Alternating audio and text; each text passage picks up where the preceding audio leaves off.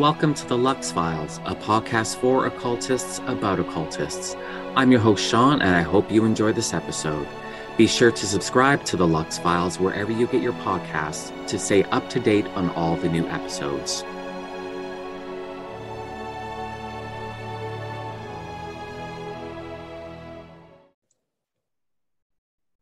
Hello, everyone. Welcome to episode 29 of the Lux Files. I'm here today with magician, writer, and host of the Arnemancy podcast, Erik Arneson, and you may know him better as Reverend Erik. So welcome.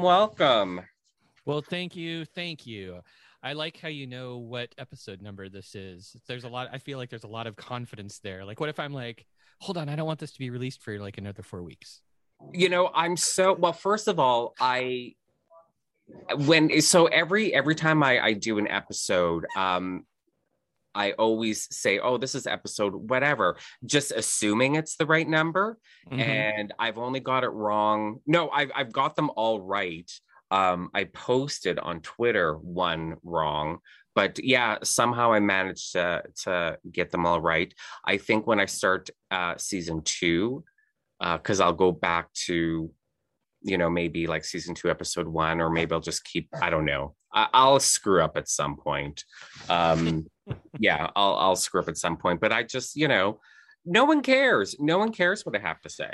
Yeah, I mean, I guess they aren't gonna. Yeah, that's probably true. Well, first of all, no one care what you have to say. Yeah, no one's gonna like, oh, I'm never listening to that podcast. I can't believe you said 29 instead of 30. Right. No one cares what I have to say. They're not here for me. They're here for the guests. Yeah, so I just wing it. I just assume I'm saying the right things, and as long as I get the guests' names right, everything else I say just really doesn't matter. So. I mean, all right. Well, So Fred, thank you for being here. It's my pleasure. Thanks for having me. So, how's everything? Wait, you're the guest. You asked some questions. You're the host. Right. Yeah, no, I'm the host.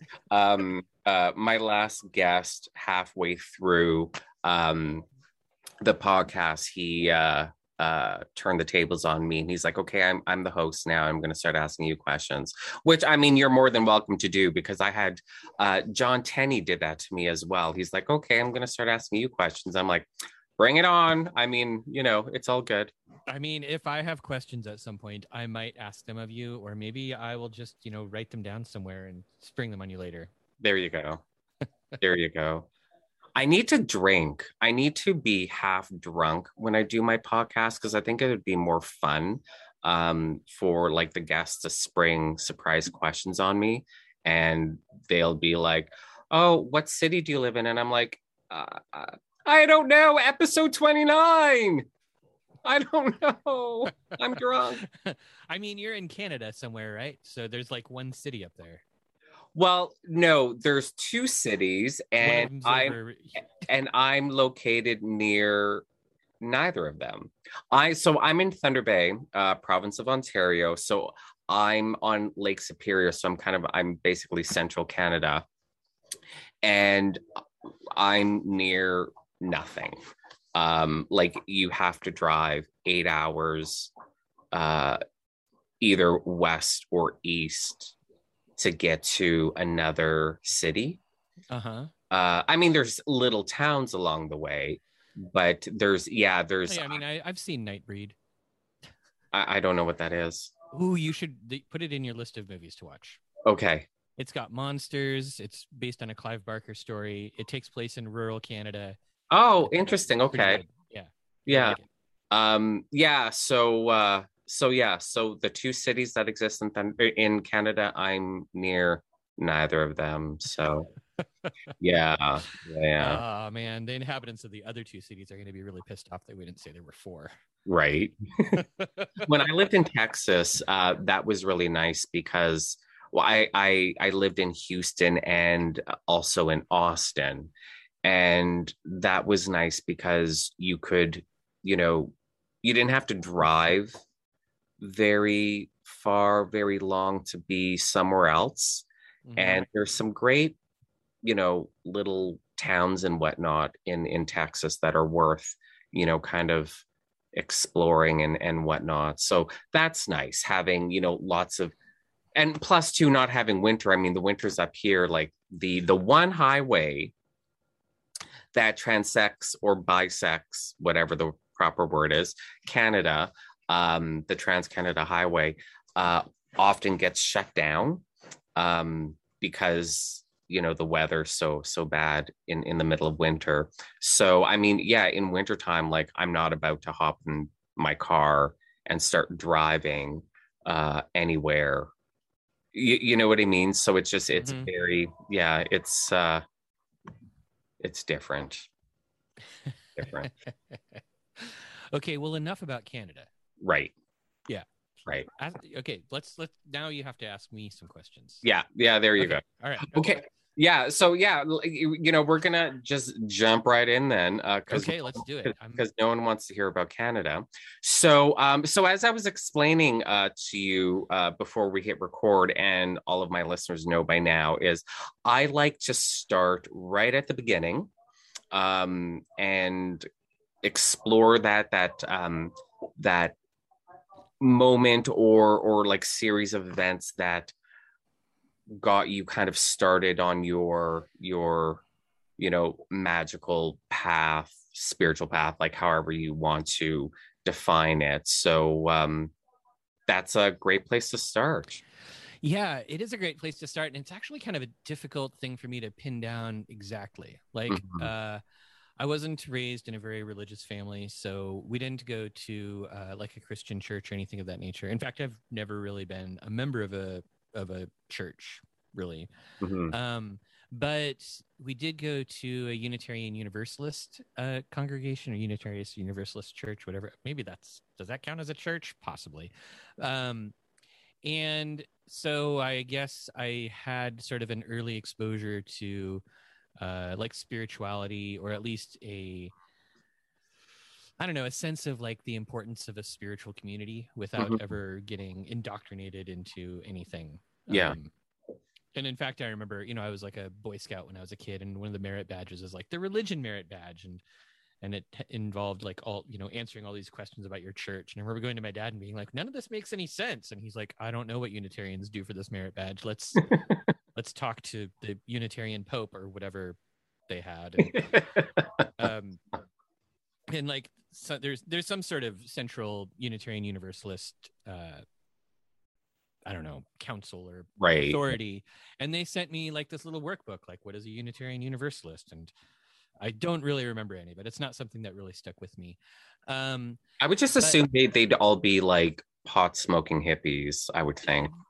well, I mean, I would guess, it was a long time ago, so it's hard for me to really have a sense of how much pot smoking was going on Mm. there, because I was like, there was still like a youth group, so it was, a bunch of adults who, shoved their kids off into a youth group, and we played Dungeons and Dragons in the Right. bathroom of the Unitarian church, which I think, yeah, we met in a fraternal hall, like a Knights of Pythias hall. Uh, so maybe Dungeons and Dragons was my first exposure to the occult. Right. Okay. But what I do recall is when I was a kid, we used to take frequent, sort of like weekend trips out to the coast. And there's this little town on the Oregon coast called Bandon that is, it's adorable. If you live in Oregon and you haven't gone out to see Bandon, you should do that. It's a really cute little town. And back then in the 80s, there was a bookstore there that had, like tarot cards and witchy shit. And I remember getting, this is another thing I can't totally recall, but I got a tarot deck at one point, and I got some books on Wicca, probably like a Raymond Buckland book or a Scott Cunningham book. Right. Yeah. And that was kind of my early exposure, although even Like, how before old were you then, at that point? I was probably junior high, like maybe eighth grade, Okay. maybe. My folks didn't really care. I mean, they sort of just encouraged me to read whatever I wanted to read and Mhm. let me explore whatever I wanted to explore. Um, and so I guess I had kind of a, I mean, and even that doesn't feel totally like it was the beginning, because I know that there were times before that when I was like studying, the UFO books and secret society books and like the Time Life series books and all that kind of stuff, and Yeah. getting exposed to all of the weird stuff very early on. And then in the late 90s, I started studying like Hermetic Kabbalah. I had this, by that time I was living in Ashland, Oregon, and I had this teacher named Meryl Ward who was teaching like a Hermetic Kabbalah class. And I think that was probably in like 1999. Okay. And after that, I started getting into ceremonial magic. And so I would say probably around 99, 2000 is when I really started to get serious. Right. Like when you were in junior high and you got these books, and I guess they didn't have the biggest impression on you because you were like they were like Buckland or Cunningham or something. Yeah. So do you at least remember, like, did you actually, you read the books and be like, oh, I want to try this ritual absolutely. or this spell or I remember one that really had a huge impact on me was Scottish Witchcraft, which I think is a Scott Cunningham book. Okay.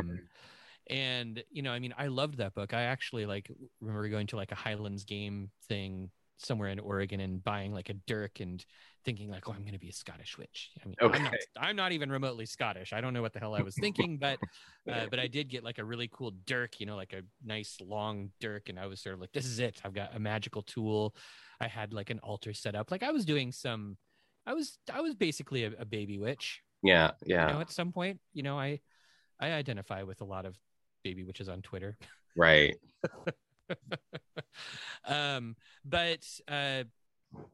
Yeah, I guess the Wicca thing didn't really stick,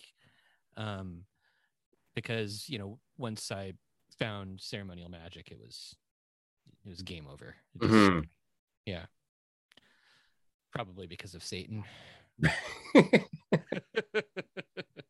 So how did you discover ceremonial magic? Like through more book buying?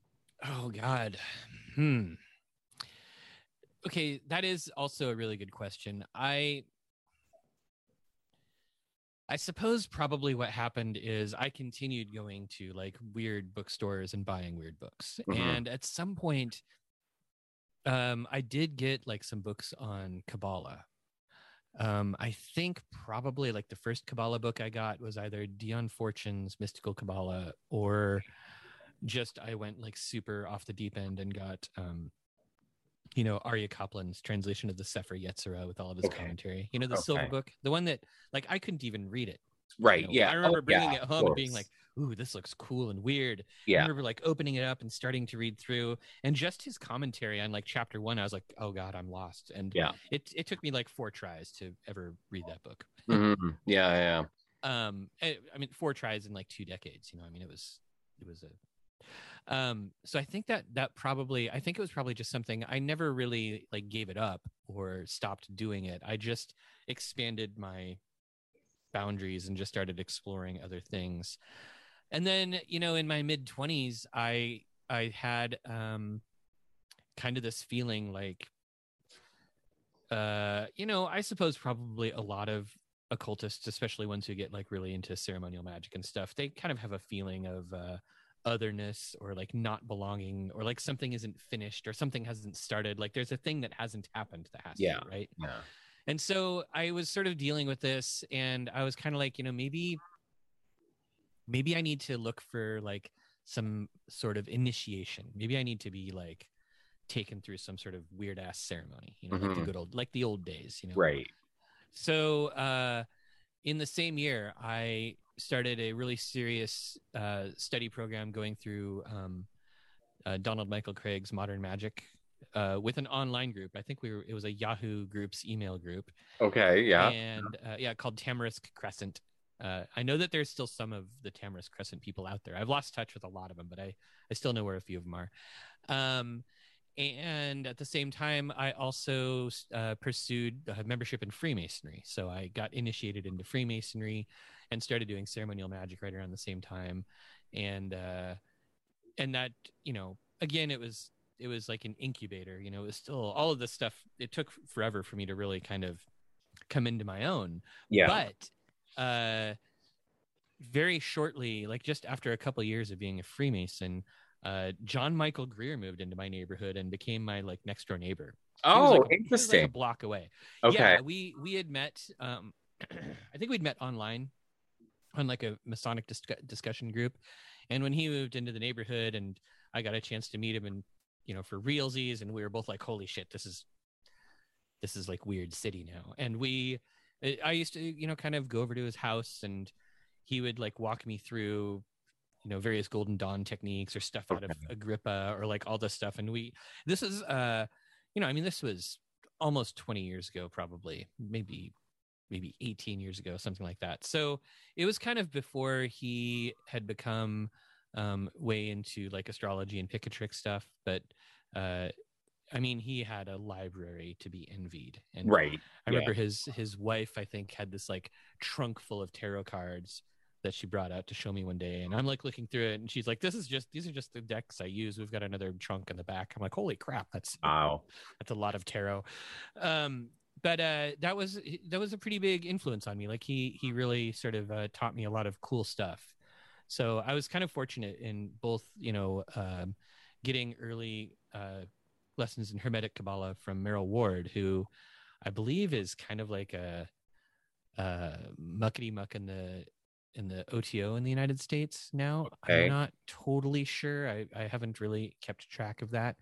But having him, and then later on John Michael Greer, and then through Freemasonry, I also met a number of other really interesting and amazing esotericists, like Jay Kinney, who was the editor of Gnosis magazine. Oh yeah, okay. Or one of the editors. He was a co-editor of Gnosis magazine. And so I made a lot of really good contacts, and it really helped a lot to kind of I didn't have like a local magical group that I was a part of. Like I never joined the OTO or anything of that nature.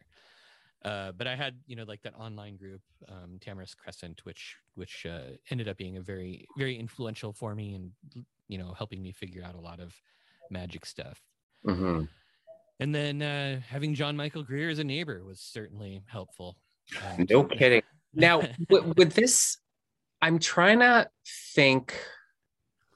You said this was like what, like 18, 20 years ago? Yeah, it was the early 2000s. So he would have been involved in the AODA at that point. Yes. Okay. He was not he hadn't like risen through the ranks to become the Grand Archdruid or whatever yet. But there was an AODA chapter down there, and I did go to some AODA events. At least I think it was AODA. What was that like? It was interesting. I was much more shy and socially awkward back then than I am now. I might still be socially awkward now, but I'm just not as shy about it. Right. Yeah.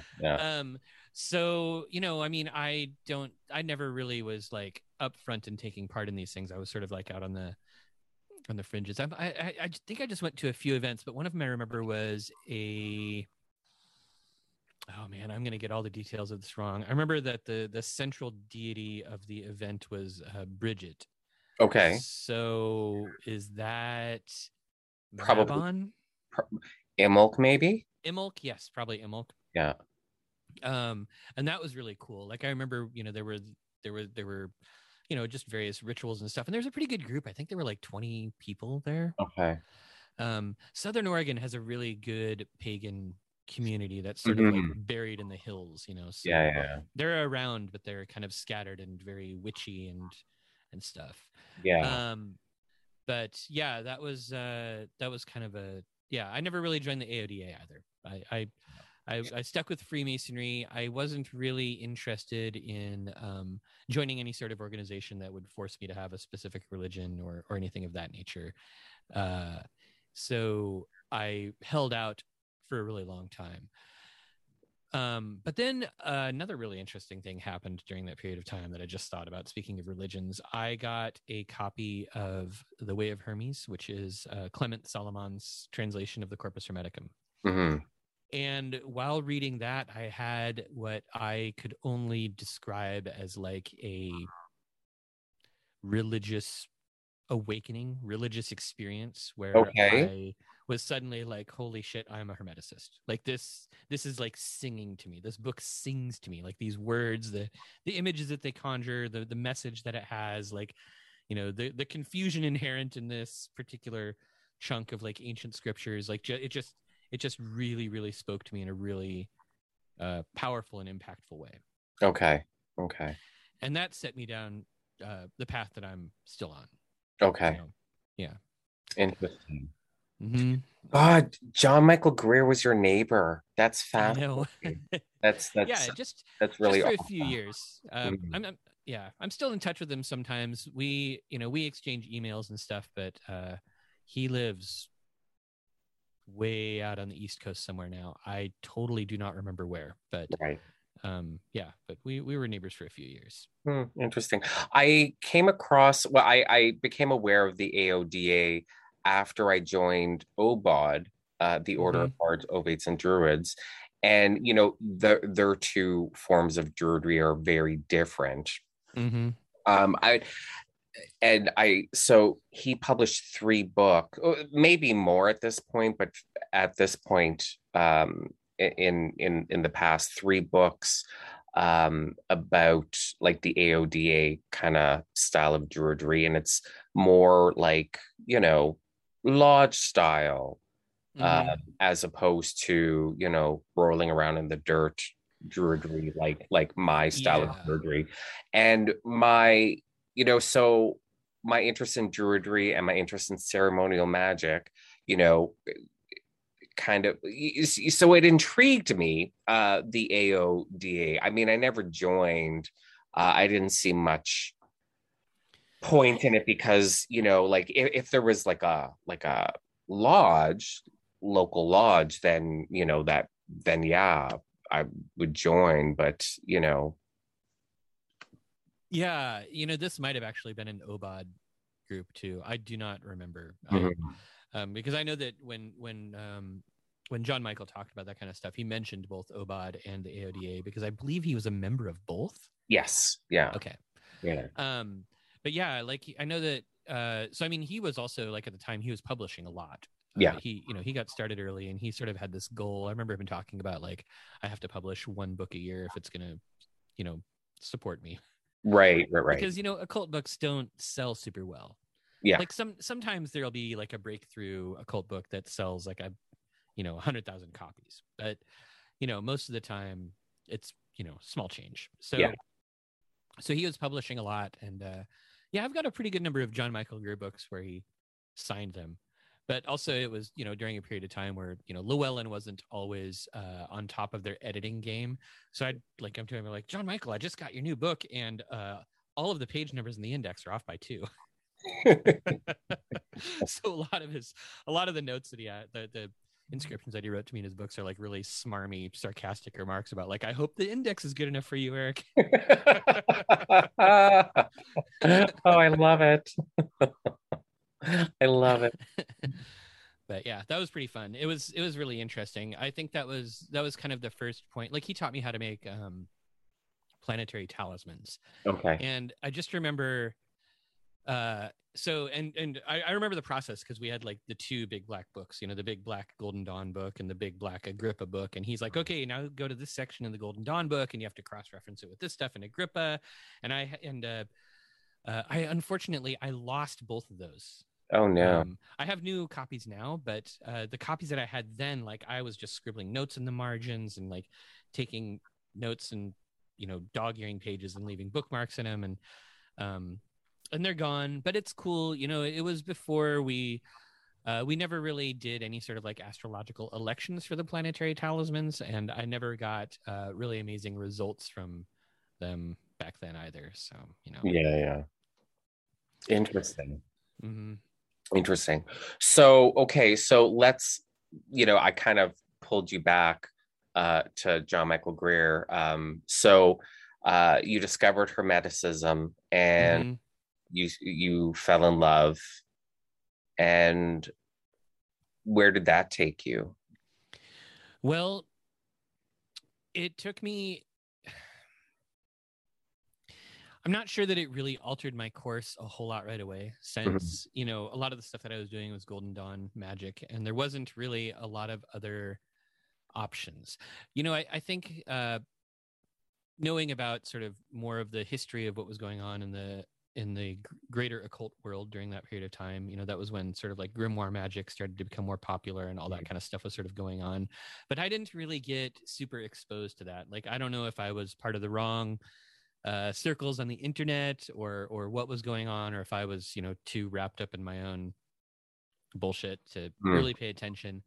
But I didn't really start to get a good picture of sort of like the greater kind of like occult atmosphere, you know, all this other stuff that was going on until I moved to Portland, at least like 2011, probably, maybe later. And that's when I really started to realize that there was a lot more going on with this hermetic stuff. I mean, during that period of time, like, I'd taken a few trips to Amsterdam and visited like the J.R. Rittman Library, you know, the Hermetic Library in Amsterdam, and I had gotten, you know, like the oh god, I can't remember the name of the scholar. I got like the Dutch translation of the Corpus Hermeticum in Asclepius, and I got, you know, I was still studying and reading about it and getting exposed to stuff. I'd somewhere during that period of time, I got really interested in kind of like Renaissance magic and Renaissance studies, because there was that big, you know, there was like the rebirth of Hermeticism happened in the 15th century in Italy.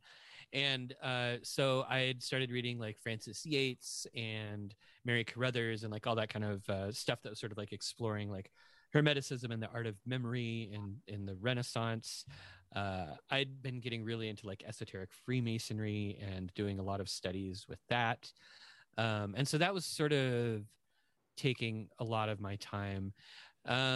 What's when you say esoteric Freemasonry, like, what do you mean by that? Like through books or through your membership in the Masons? Both for sure. You know, So what is esoteric Masonry? Freemasonry? Like, yeah, you know.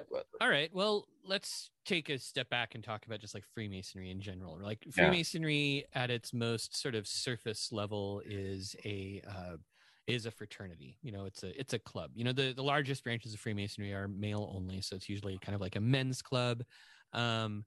And you know, it's all based around ritual. Like, if anybody out there has ever become an initiated Wiccan or a member of the OTO or even a druid, like an AODA druid or something, you have seen ritual that is directly descended from Freemasonry. So you have an idea of what it's like. You know, there's usually prayers and walking around in circles and blindfolds and maybe some swords and candles and lectures and like all that kind of stuff.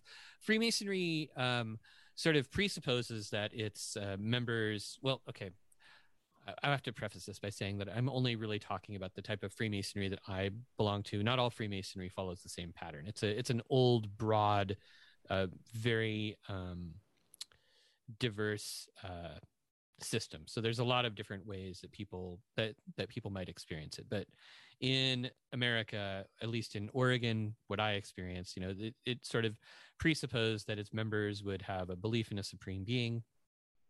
So most of Freemasonry uses like architectural allegory and metaphor to teach a system of virtue, which is an interesting start. And at its basis, you know, that's great, right? Like, it basically gives a system where people can, you know, learn more about being tolerant and understanding other people and, you know, doing charity work and being part of a community and, you know, all that kind of stuff, giving back to the community, those sorts of things. And a lot of Masonic lodges do, or at least used to do, a really good job of that before they started shrinking. You know, Masonic lodges would support public schools, and they would do scholarships for students, and they would, you know, do charity drives and have various charities that they support and that sort of stuff. But the esoteric side of Freemasonry is interesting because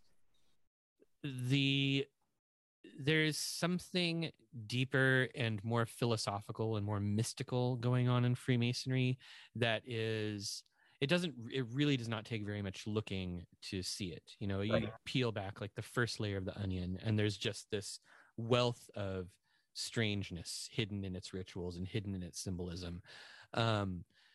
You know, conspiracy theorists love that stuff. They get all of it wrong, but there's just all of this beautiful esoteric meaning hidden in Freemasonry.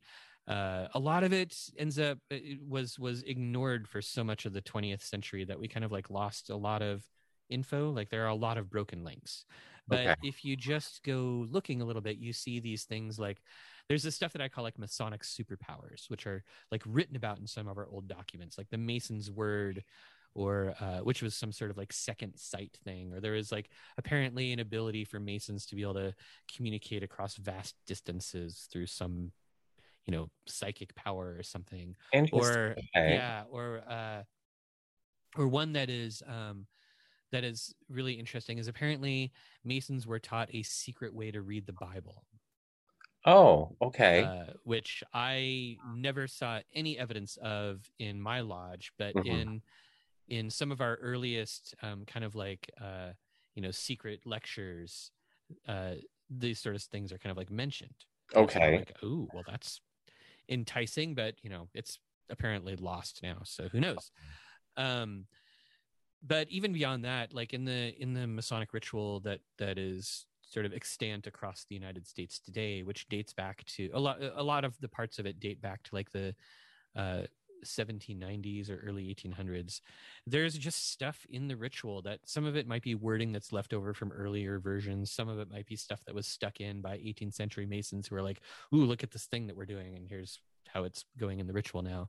You know, there are things involving like esoteric interpretations of like Jacob's ladder, or there's a whole section in one of the rituals that talks about like the divine nature of memory and how the art of memory is sort of like the mystical core of Freemasonry and how Freemasonry managed to survive. And there's just all this like really beautiful stuff that's kind of like hidden in plain sight in the Masonic ritual. So I spent a lot of time kind of exploring that, along with some really, really like important and influential people in my life that I'd met through Freemasonry, met through the craft. So when you're exploring esoteric Freemasonry, what does that mean? Like, are you with, you know, some other like fellow Masons and you're trying to, I don't know,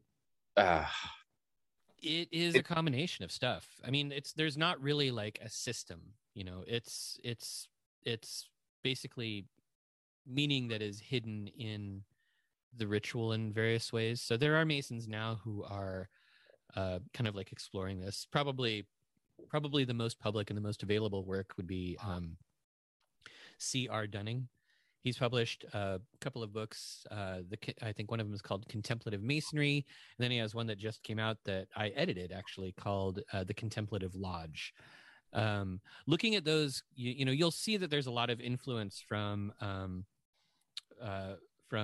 C.R. Dunning's other work in other esoteric orders, but the other esoteric orders are descended from Freemasonry to begin with. So he's sort of like backporting stuff that people have developed who came out of Freemasonry. And then he comes back, he's like, oh, well, we can use these to explore Masonic symbolism, Masonic imagery. So they're fascinating, amazing books. And yeah, anybody who wants to know more about like what esoteric Freemasonry is either looking like today or could be looking like in the future should pick those up. Okay. But so when you're saying like you were exploring esoteric Freemasonry, just as a like it's not like you and other fellow Masons were extracting pieces from existing rituals that had, you know, an esoteric kind of flavor, and let's put together like a magic Mason kind of system. Yeah, we did do that a little bit. There was some of that going on, but there was also a lot of like discussion, a lot of like philosophical discussion or theological discussion that kind of like was exploring stuff that either the Masonic degrees were talked about, or, you know, a lot of Freemasonry is a very syncretic system, like most systems, you know. Yeah. You know, for instance, in Ashland, so John Michael Greer was part of my Masonic lodge in Ashland also. Okay. But another member of my lodge down there, Scott Carter, Father Scott Carter, I guess now he's been ordained. He was a really important mentor for me also. Like, he basically taught me kind of like the language of theology. Like, after lodge meetings, we would go to the Hong Kong Club in Ashland, and we would like drink brandy and smoke cigars and say hi to Bruce Campbell and talk about, like, you know, theurgy and you know, the nature of the divine, and, like, you know, panentheism and you know, all of this stuff that was sort of like I mean, it totally fed into, you know, my love of Hermeticism. You know, it was kind of around the same time, so I was sort of like, oh my god, this is all I need. You know, this is what I'm thirsty for. So that was sort of like a really big that was a really, really impactful and important part of my life. You know, I learned a lot of stuff about how to think about these sorts of topics, how to talk about them, new things to explore, and new places to look. You know, like, I got introduced to like Plato and all of the Neoplatonists who came after him, and, you know, I read, you know, Thomas Taylor translations of like Iamblichus and all that kind of stuff, and Plotinus, and maybe Porphyry. I don't remember if I ever read Porphyry, but possibly. Oh. I assume if I'm going to keep my street cred, I should probably just claim to have read Porphyry. So what was, you know, drawing out that magic in these Masonic rituals? What was that? What was that like? What was that experience? It was a lesson in, I mean, I've never finished a college degree, so I'm very much like an amateur scholar, but doing that was a lesson in like analyzing historical texts, learning how to pull meaning out of historical texts and look for clues and understanding of stuff that, you know, was 200-300 years old, which led me, you know, which is just such a vital skill, you know, being able to do like a close reading of something, which is strange in Freemasonry, because a lot of the texts that we're looking at are parts of our ritual, you know, where I would probably hear, you know, like the candidates lecture, you know, 10 times a year or something like that. But probably not that often. No lodge grows that fast, really. But you know, you hear them a lot because you'd practice them, you'd learn them yourself. But there's so much to do. There's so much to like shove into your mind that you don't necessarily always do a close reading, even when you're memorizing. Right. So like sitting down and sort of being like, what does this mean when it's talking about, you know, the tools and symbols of architecture being expressive symbols, or what does it mean when it's talking about like, you know, Jacob's dream of a ladder and the way it reaches up to heaven, and like what do these various things actually mean? Like, what am I actually saying out loud? Is there more meaning to it? Am I just like pushing air through flapping meat? Yeah. So a lot of it was just sort of like learning how to slow down and examine things closely. And what documents did you have access to? Like just what your lodge had, or almost all of it is publicly available, right? So a lot of it is like document. You can find almost all the stuff on archive.org. You know, the book M is a really interesting book.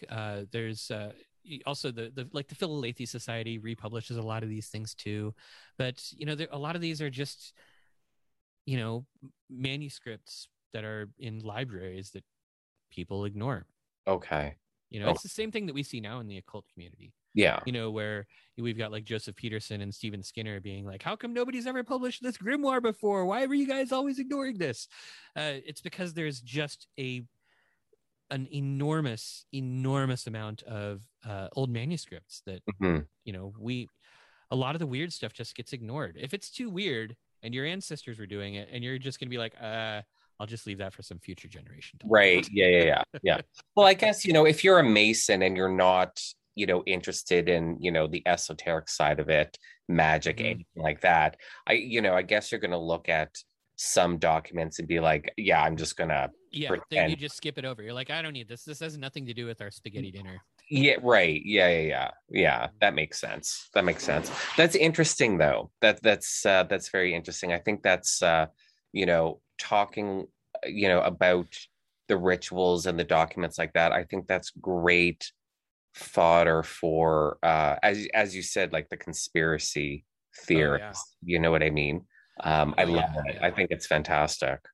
I think one of the really interesting things that you can look at sort of in comparison, like if you go to, like the Golden Dawn knowledge lectures, Mhm. you can see that those are just packed full of all of this. Like, here's the ceremonial magic that you got to learn to be in the Golden Dawn. Here's the Kabbalah. Here's all this kind of stuff. But they say it like really plainly.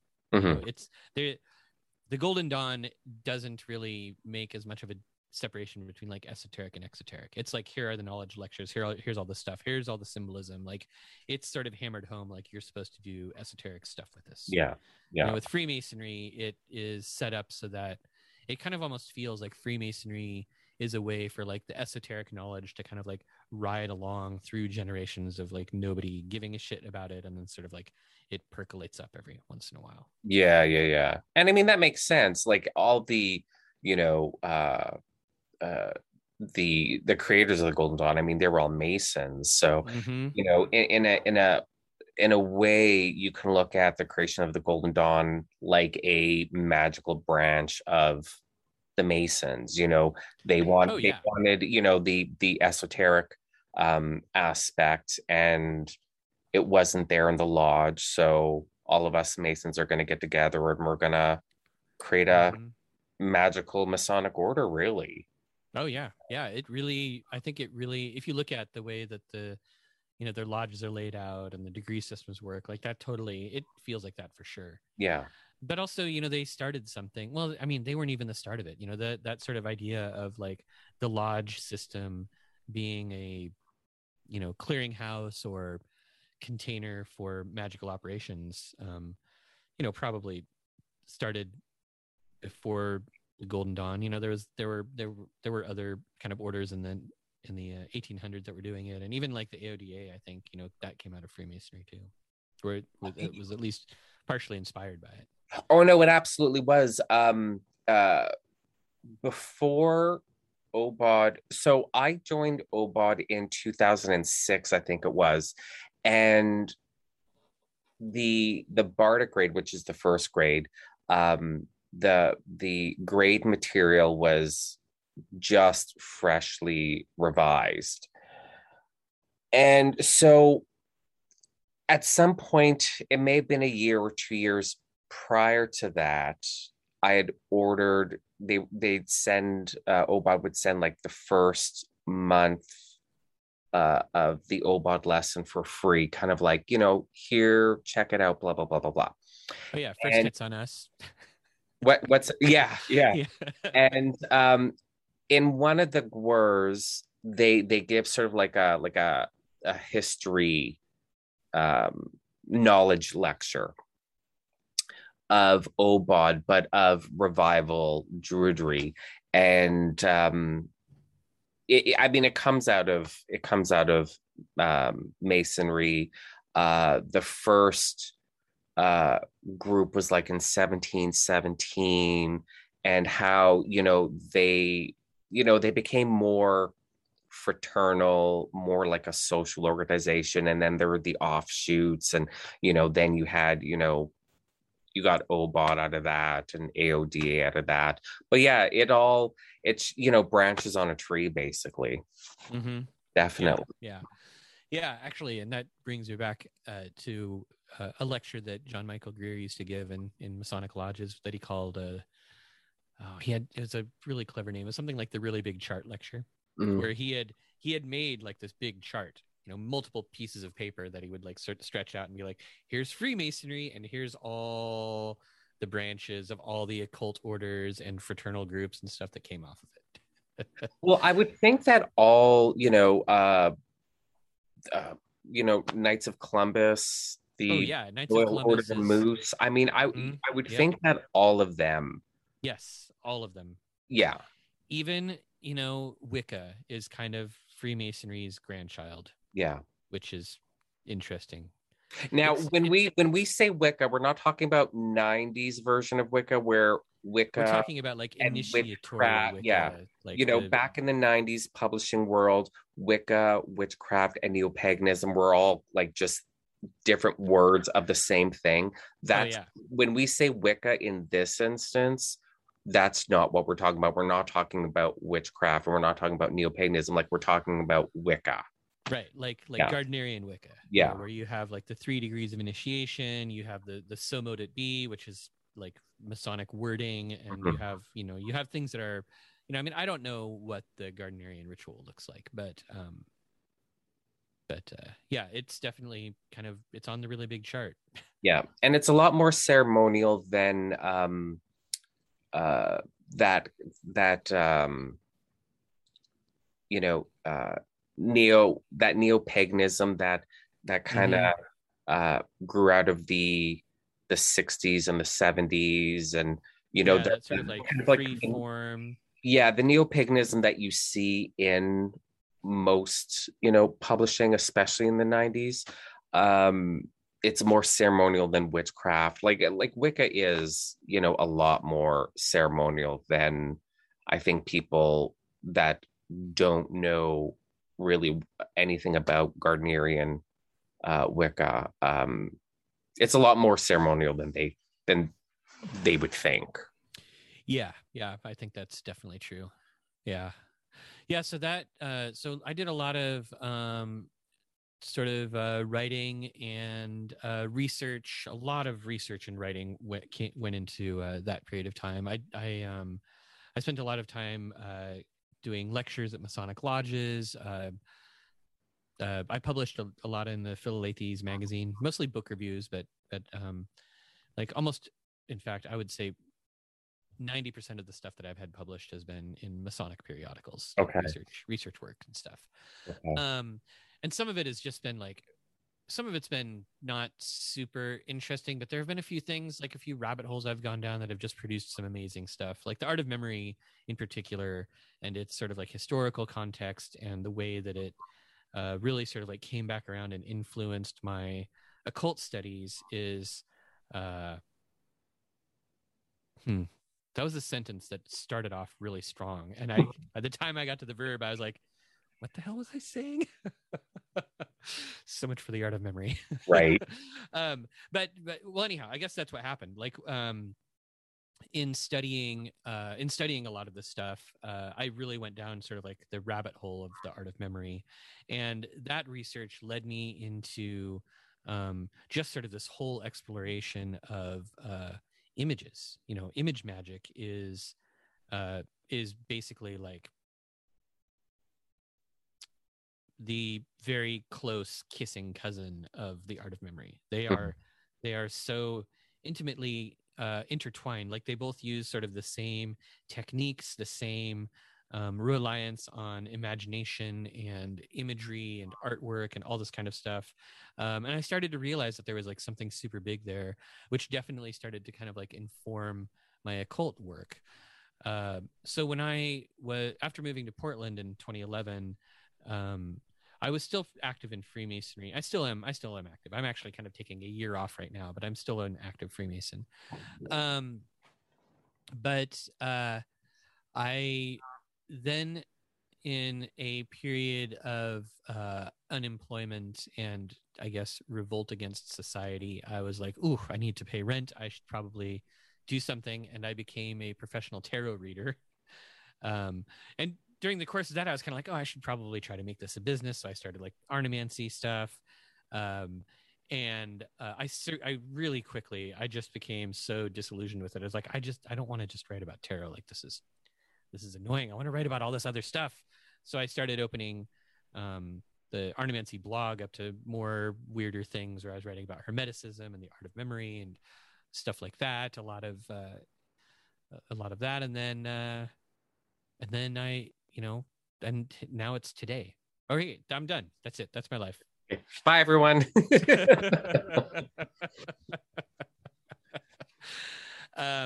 But I guess there was a period in there, like I think even when I came up to Portland, I was still doing like, the Lesser Banishing Ritual, the Pentagram, and like all the Donald Michael Craig stuff. Mm. But I did really quickly, really soon after that, I sort of started exploring like grimoires and all of that other sort of stuff, and I started kind of slowly abandoning the Golden Dawn things. I mean, you can never really get rid of the Golden Dawn. They got their weird, creepy little tentacles into everything. So you Right. still have to, so I still use some stuff from them.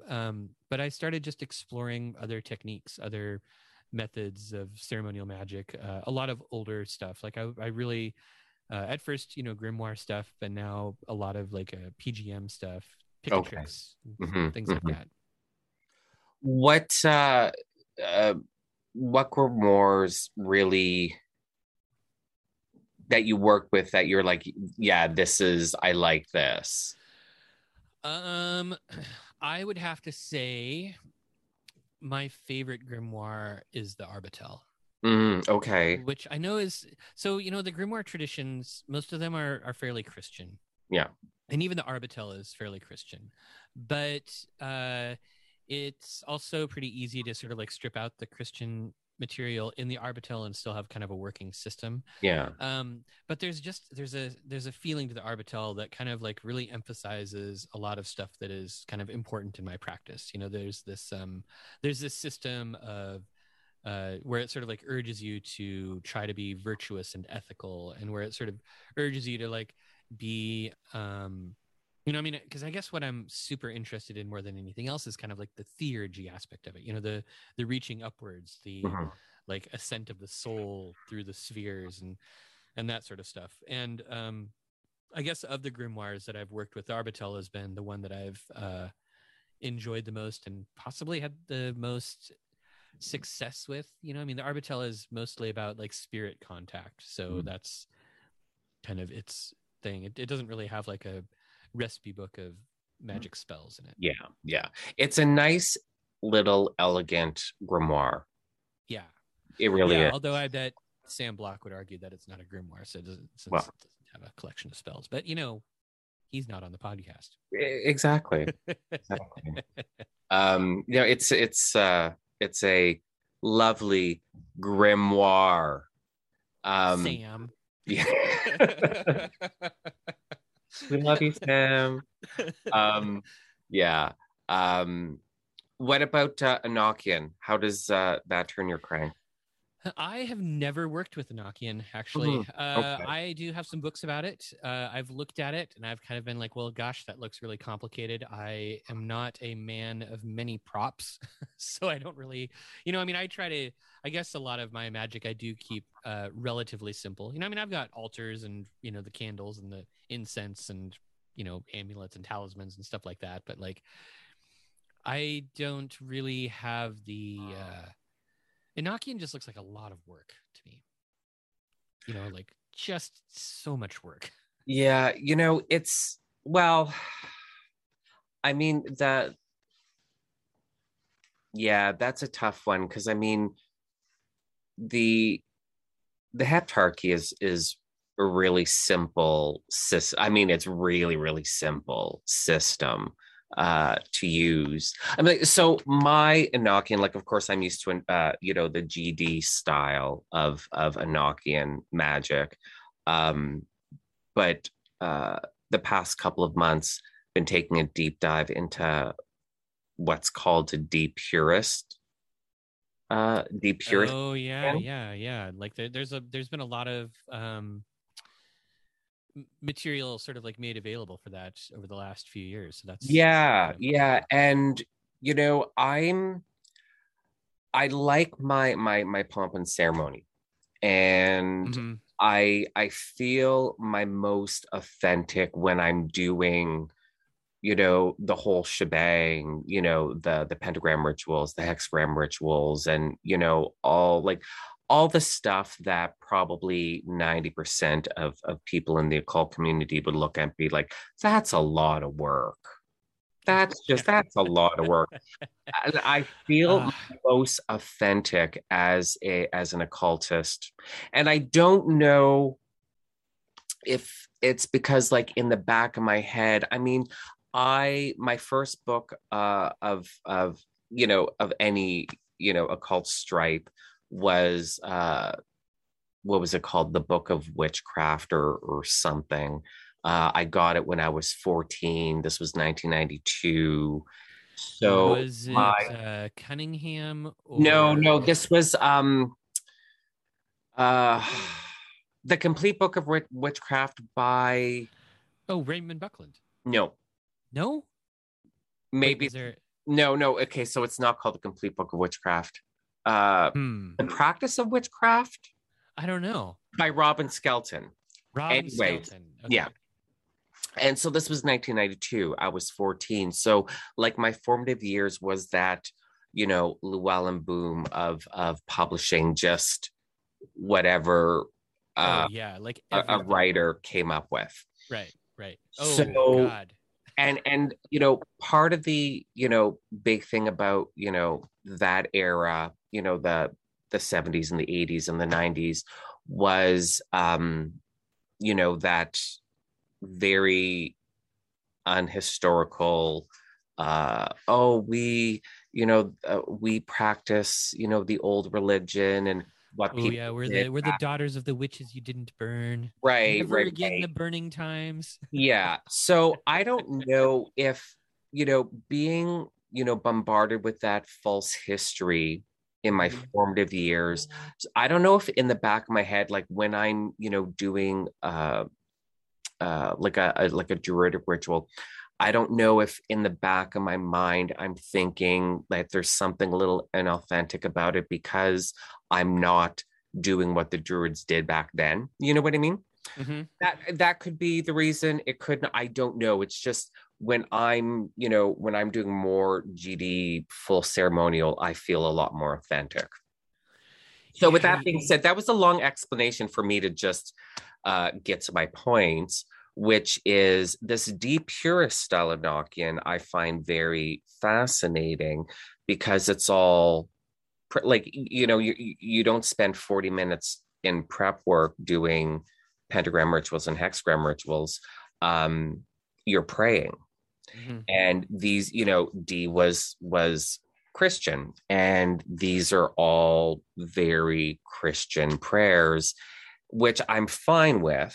I can say Jesus without being offended. I mean, it um sounded a little sarcastic though. You want to try again, like one more time? no, like I'm fine with it. I'm like it doesn't bother me. Like I'm not offended as a pagan.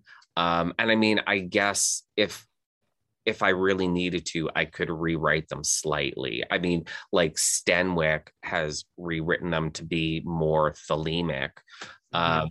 So, but I just it's an it's just completely out of my wheelhouse because it's just you're sitting in front of your table of practice and you're praying. There's not a lot of like hoopla, but there are a lot of tools involved. Mhm. But I wasn't convinced that the tools were necessary for the magic, for actually contacting the angels and working with them to achieve whatever goal.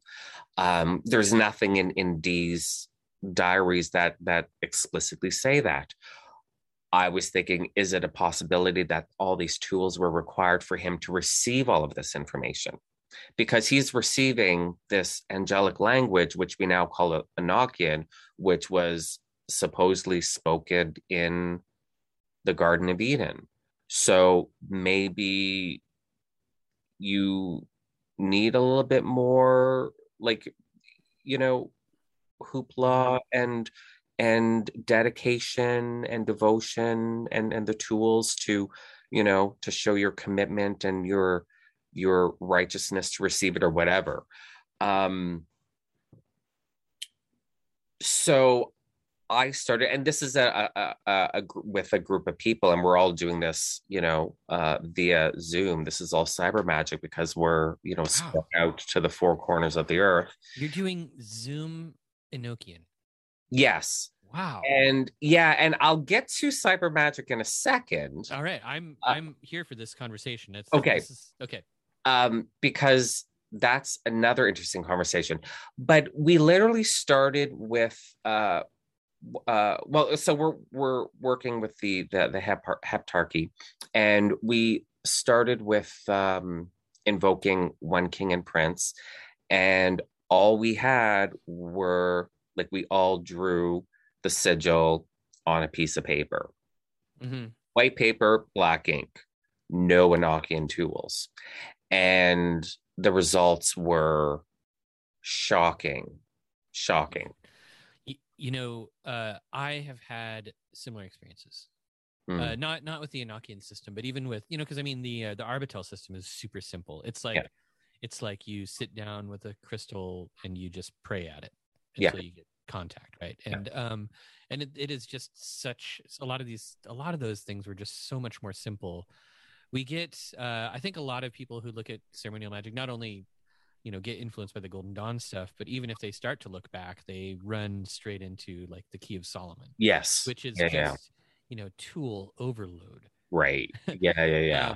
But a lot of the other grimoires, they don't necessarily have tons of tools. And if you look at like other mystical and magical systems, sometimes the tools are, like even sparser, Yeah. So yeah, that's really cool that you were able to get results with such limited. Well, look at the Abermelin operation. I mean, that's such a big operation. Whether you choose to do the 6 months or the 18 months, whatever you believe the actual translation is, it's not tool heavy, and that's a big, quote unquote, big operation, but it's not tool heavy. But yeah, no, you pretty much just need like a giant outdoor litter box and a 6-year-old kid. Right. So no, the results were really impressive. And so as we're continuing on though, which I found very interesting. Now, see, I'm a tool guy. Like I love my tools. So it wasn't like, oh, good, this is a system I can use without having to worry about tools. It wasn't anything like that. It was an experiment. And continuing on, at one point we got like the message like, okay, this is great what you guys are doing. You know what you're doing. It's time to step it up. Like you need to start putting in the effort and putting things together. You know what I mean? So I'm thinking that the tools are necessary, not for effective magic, but for better magic. The same way I'm going to be a better musician with a better quality guitar than a kind of like toy guitar that you can buy in Walmart's toy section. Yeah, you know what I mean? Yeah. So I think it's not a matter of you need the tools to have effective magic. I think the direction we're going is we're going to need the tools to have more effective magic. And that makes me think to, like I said, there's nothing in Dee's record that says you have to have these tools for the magic. But I think it's implied. I think it's implied just because it's such a devotional practice, because, praying, it's humility to God and whatnot, and showing your devotion and your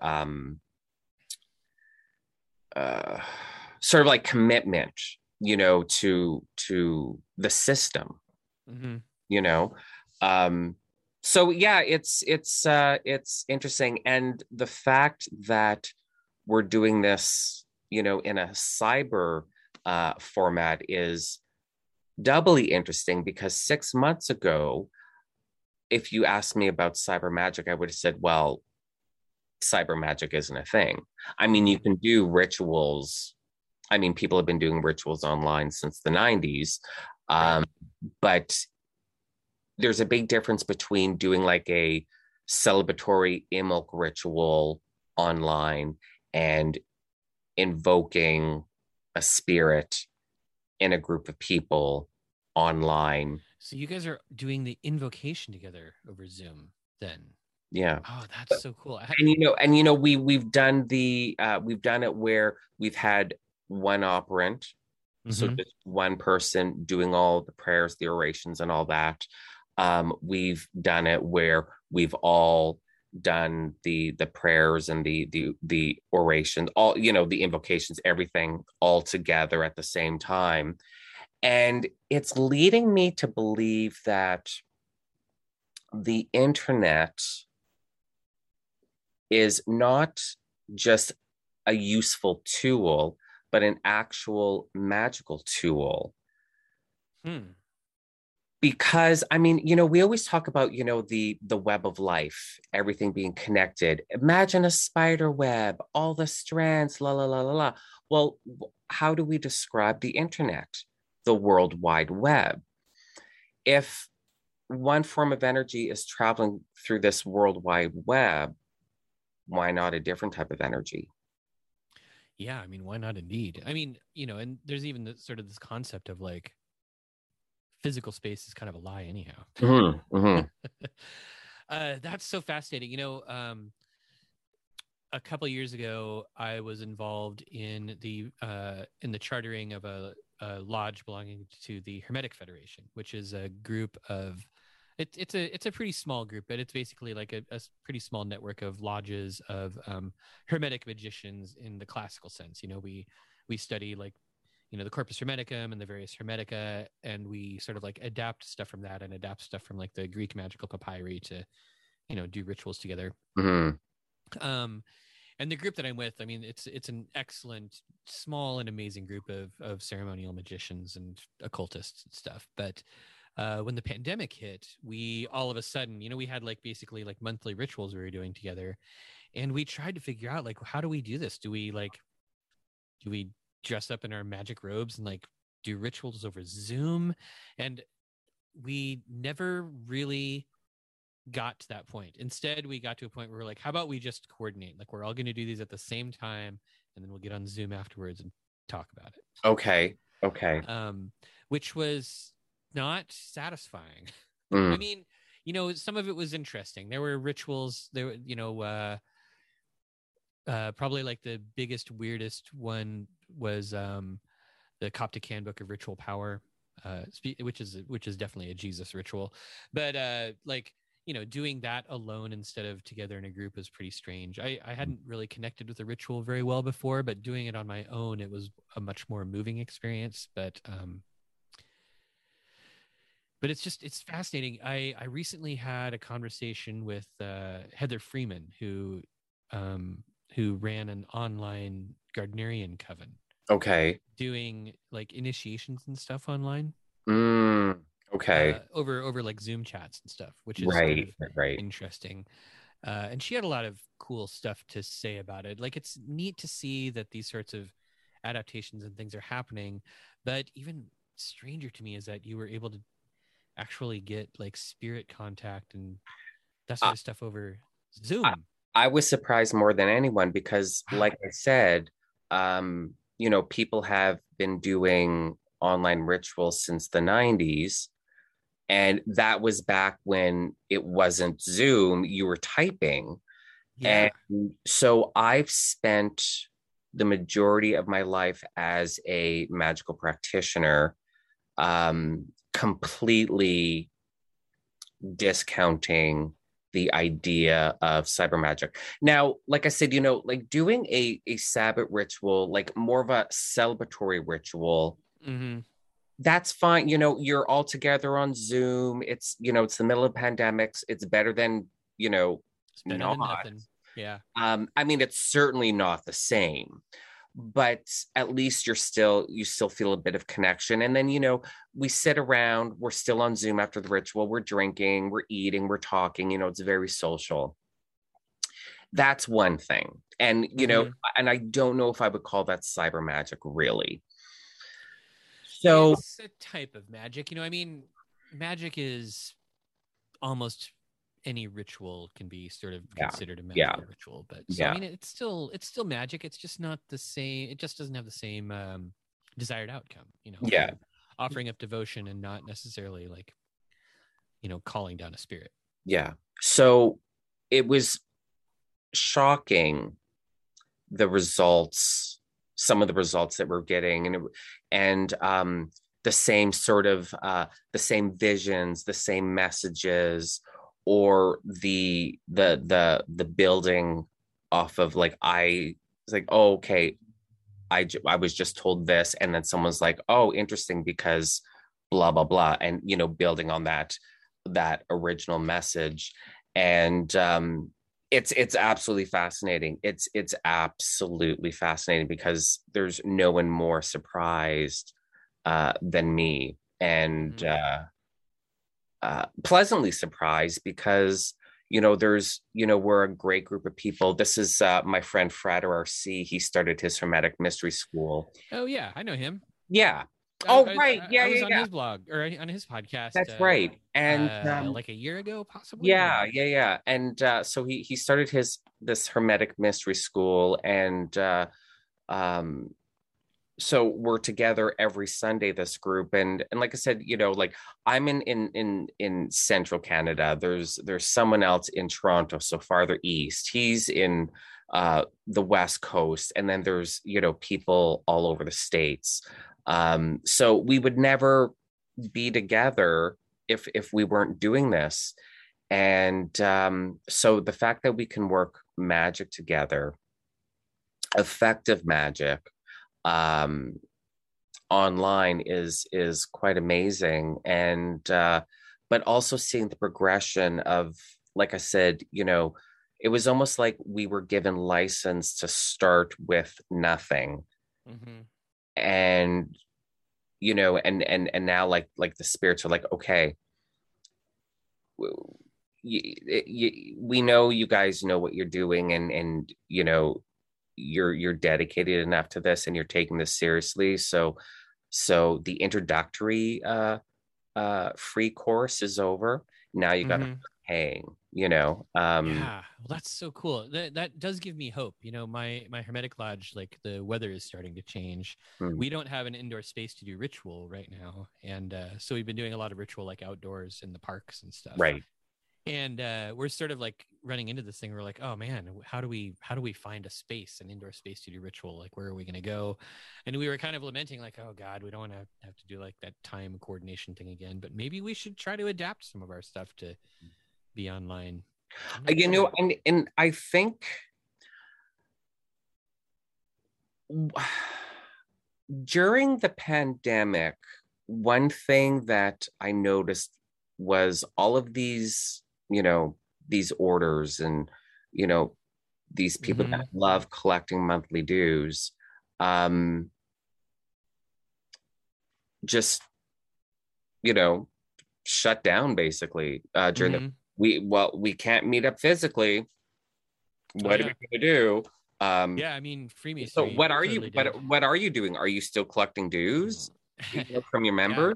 Why aren't you online? And even if you were so vehemently against the idea of cyber magic, do classes, do lectures, stay busy. You have an obligation to your, well, I'm just going to call them students, like if you're members, you can call them members. You have an obligation. I mean, if you're in the GD, and you're working through the grades, you're a student, you're learning. You can't just, oh no, we're just, no classes for 2 years.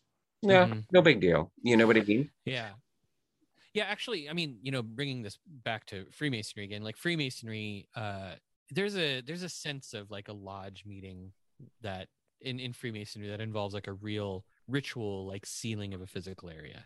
So it's it is really, really difficult, or possibly impossible, to take the experience of a lodge meeting online. So during the pandemic, lodges, of course, were all shut down. At least in the civilized states. But I don't think people in the uncivilized states listen to your podcast. Took me a second. We're probably okay. Took me a second. But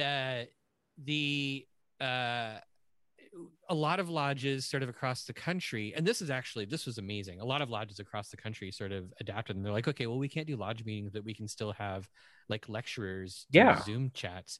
And it was amazing because all of a sudden, like I love speaking. Public speaking is something that I just really love. Oh, I love it. Yeah. And public speaking at lodges is just an amazing experience.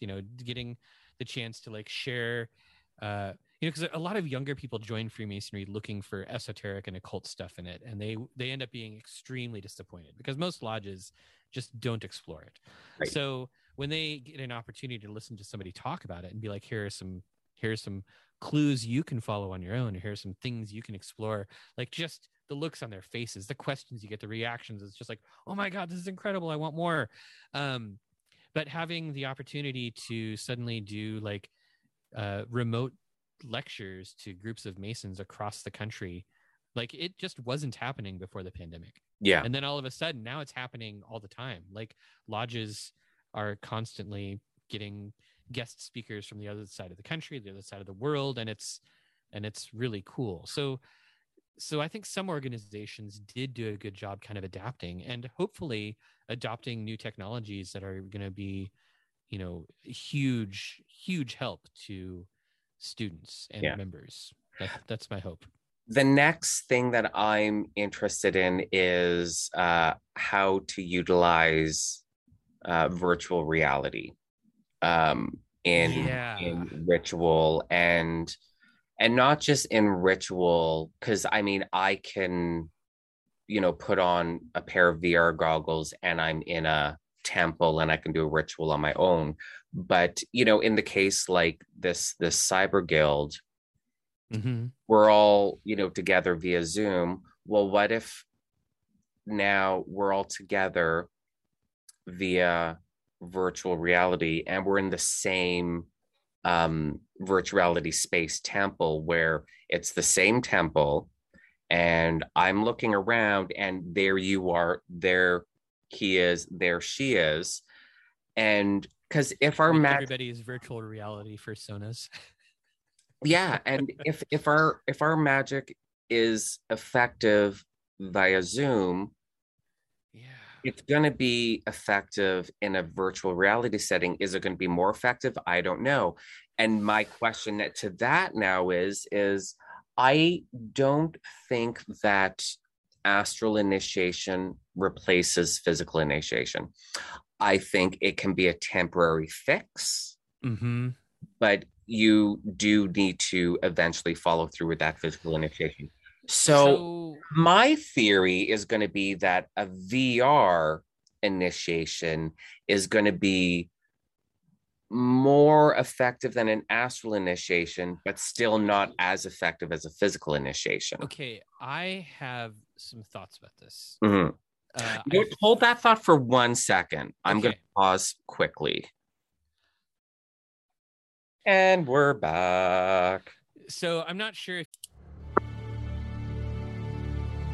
Hi, everyone. Thank you for listening to The Lux Files. I'm not just the host of this podcast. I'm also the owner of Lelo Gonzalez. I make beeswax and scented spell candles, loose stick and liquid incense, anointing oils, and bath salts. So once you're done listening to this episode, why don't you head on over to my website at www.lelogonzalez.com and check out my products. For your convenience, the link to the website is also in the show notes. If you knew about this, because it was a few years ago, but I had a podcast before the Arnemancy podcast called My Alchemical Bromance. Yes. Yeah. And the original theme of this podcast was going to be, I was going to get together with some occultist friends of mine who are also beer nerds, and we were going to drink fancy beer and talk about weird occult shit. Okay. And it never really took off. I guess there were quite a few episodes where we did drink fancy beer or talk about fancy beer, but also I got a lot of like negative reactions where people were like, I don't want to see you drinking beer or hear about the beer stuff. I just want to hear about the occult.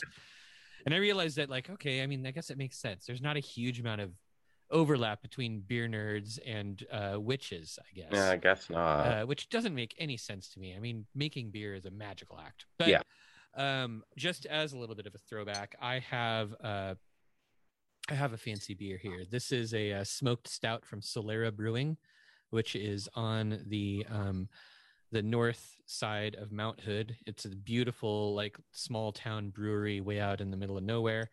I've never had this beer before, but it does have flying pigs on it, which I think is That's cute. I love it. I love it. so. I'm just gonna like pop this open and taste it and let you guys know what it tastes like. Absolutely. I love beer. Me too. I pretty much for alcohol drink beer, wine, and tequila. I'm sort of like a beer, wine, and whiskey. Mm. So, ooh, it's a beautiful one. Look at it. You can't even see through it. Oh, it's dark. Yeah. There's not a lot of smell to it. It still smells like the glass just came out of the dishwasher, which I think is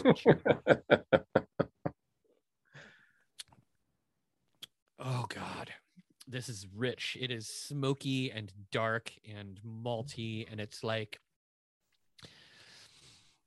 maple and chocolate and coffee all swirled together. So nice. there you go. That's my alchemical bromance throwback. Cheers. So back to the VR. Mm-hmm. So here's I was trying to think about this a little more. Like, while you were describing it, I was kind of like, okay, I have to.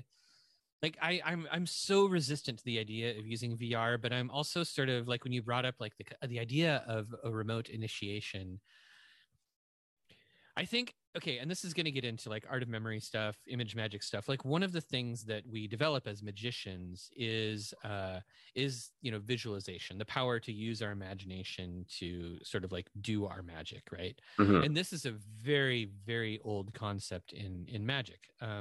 During the Renaissance, there was this idea of like the phantasmal apparatus. So the imagination is like the sensory organ of the soul. So I really think that like one of the things that we do as we develop as magicians is we strengthen the phantasmal apparatus. We learn how to use it, and we learn how to like trust it, and learn like what parts of the imagination or the imaginal world are of our own creation, or what parts of the imaginal world are sort of like external things coming to us. So like an astral initiation, I think that like one of the downfalls of that is that the brand new initiate, doesn't know how to use their imaginal faculty, their right. phantasmal apparatus, right? Like that takes practice and training and time. Absolutely. So I mean, and part of the thing about that particular sense is that it is absolutely tied to the physical senses. You know, in the Renaissance, it was thought that like the physical senses recorded physical phenomena, but your soul was unable to experience physical phenomena. So there was a part of your mind, your brain, that was responsible for translating physical phenomena into symbolic phenomena that the soul could understand. Mm-hmm. Now, a remote initiation in a VR setting is totally giving physical phenomena to the user. So it seems to me like that could be so my theory is, yes, I think it would also be, I also think that it would be more effective than a purely astral initiation. Yeah. I mean, I think you would have to also have it be an astral initiation, but the fact that you could, stimulate the senses of the initiate, I think is just incredibly important. Well, I mean, all initiation is astral, but there's aspects to the physical initiation that you can't replicate astrally.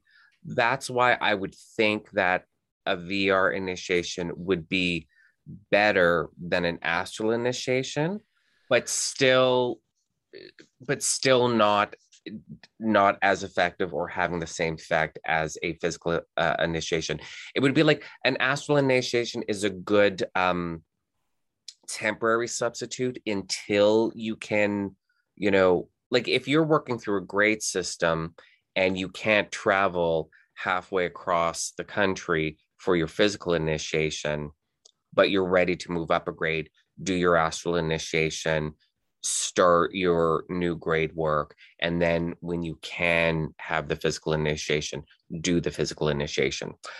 I'm thinking because VR is going to be more interactive, um, you're going to have more of a profound effect than you would in astral, especially for true newbies who are coming to this world for the very first time, and they're going through their first, like neophyte initiation or whatever, where they may not have the imaginative faculty, um, to a degree needed Mm-hmm. for an astral initiation. What I don't want to see happen is Zoom and VR replacing, oh, well, we don't need a physical temple anymore. We don't need to actually meet up physically anymore. We have VR or we have Zoom. Right. You don't want it to turn into like Wally World, like on the ship. Yeah, I mean, that would be ridiculous. Yeah, I But agree. yeah. I But have a think, thought. but think of a VR ritual, though. Mm-hmm. It's not just it's not just feeling like you're in the same room, temple, whatever, but you're doing pentagram ritual, and you're tracing the pentagrams, Oh my and you God, that would see be them so in the cool. air, and Yeah. you see the circle. What about goetic magicians? They go into a VR setting where they're in the circle, there's the triangle, they're invoking a demon, and when they feel like The demon the is demon there. has arrived, then you press X button, and you get a visual representation of the demon appear in the VR setting in the triangle. Yeah. These are all they're not replacements, but they're enhancing the experience. You know what I mean? It's an interesting thought. It would be an interesting experiment to see how it affects your magic. Oh, I mean, working with God forms. Oh my God. Like Yeah. there's so. Okay, I have an idea that would enhance this even more. So, Mhm. in the 19th century, there were sort of like mail order initiation type places. Yeah. Some of the names that I know that we've all heard before, but I can never remember. I always get them all mixed up, like the Hermetic Brotherhood of Luxor and the Brotherhood of Light, and like there were all these little like 3-letter acronyms running around in the 1900s.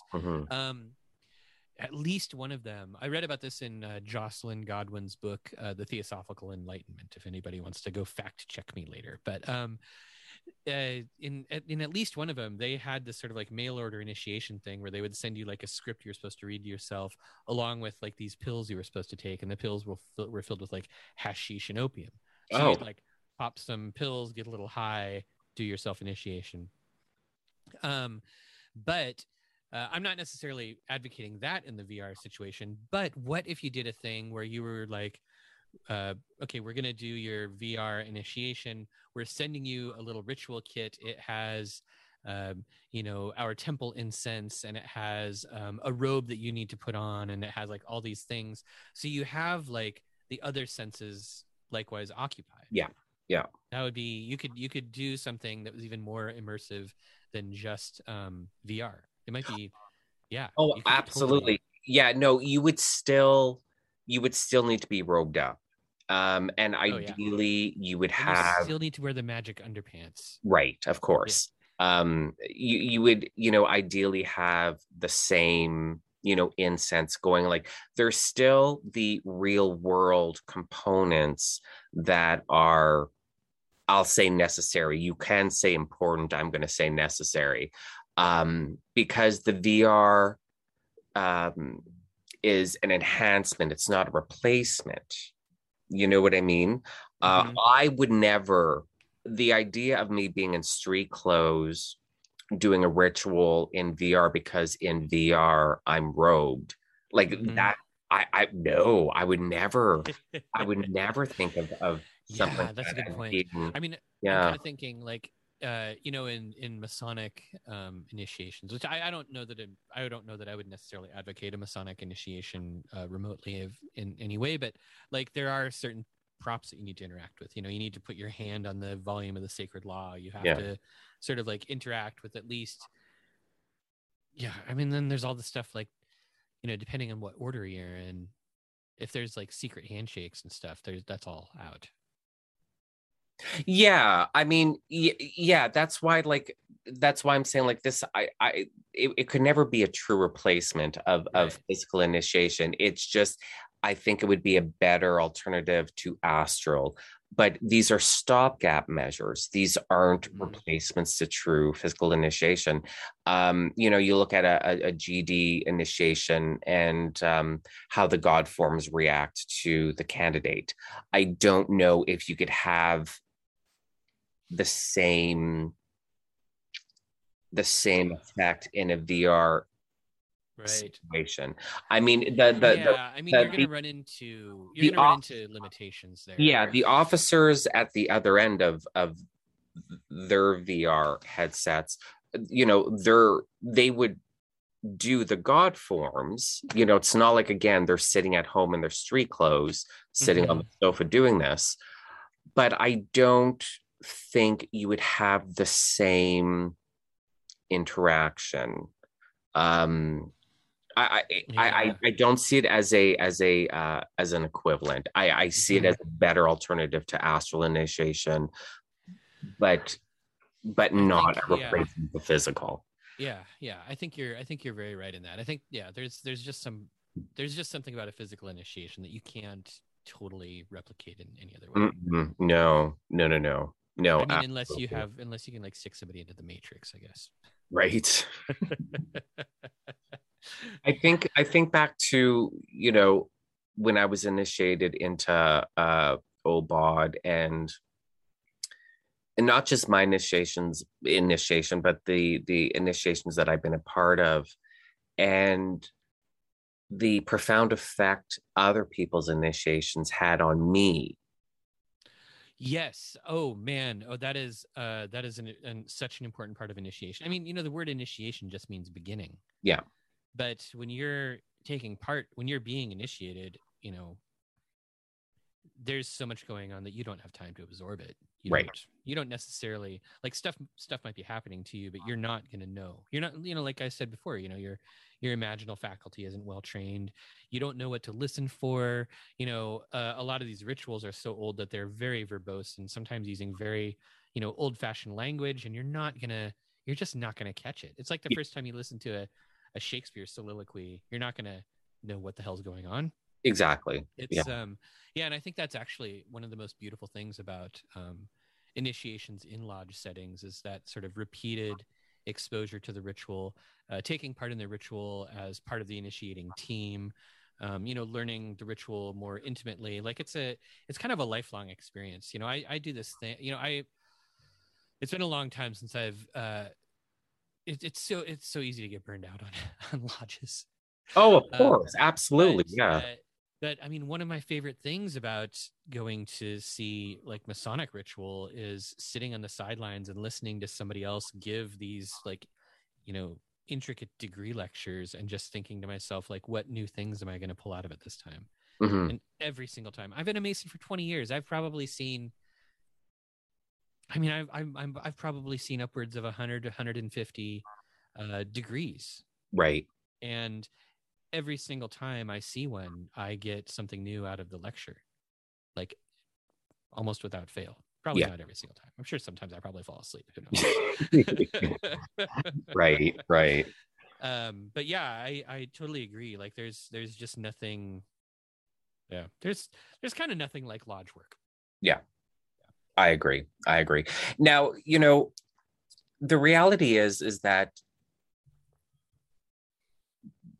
the most magic you're going to do is solo.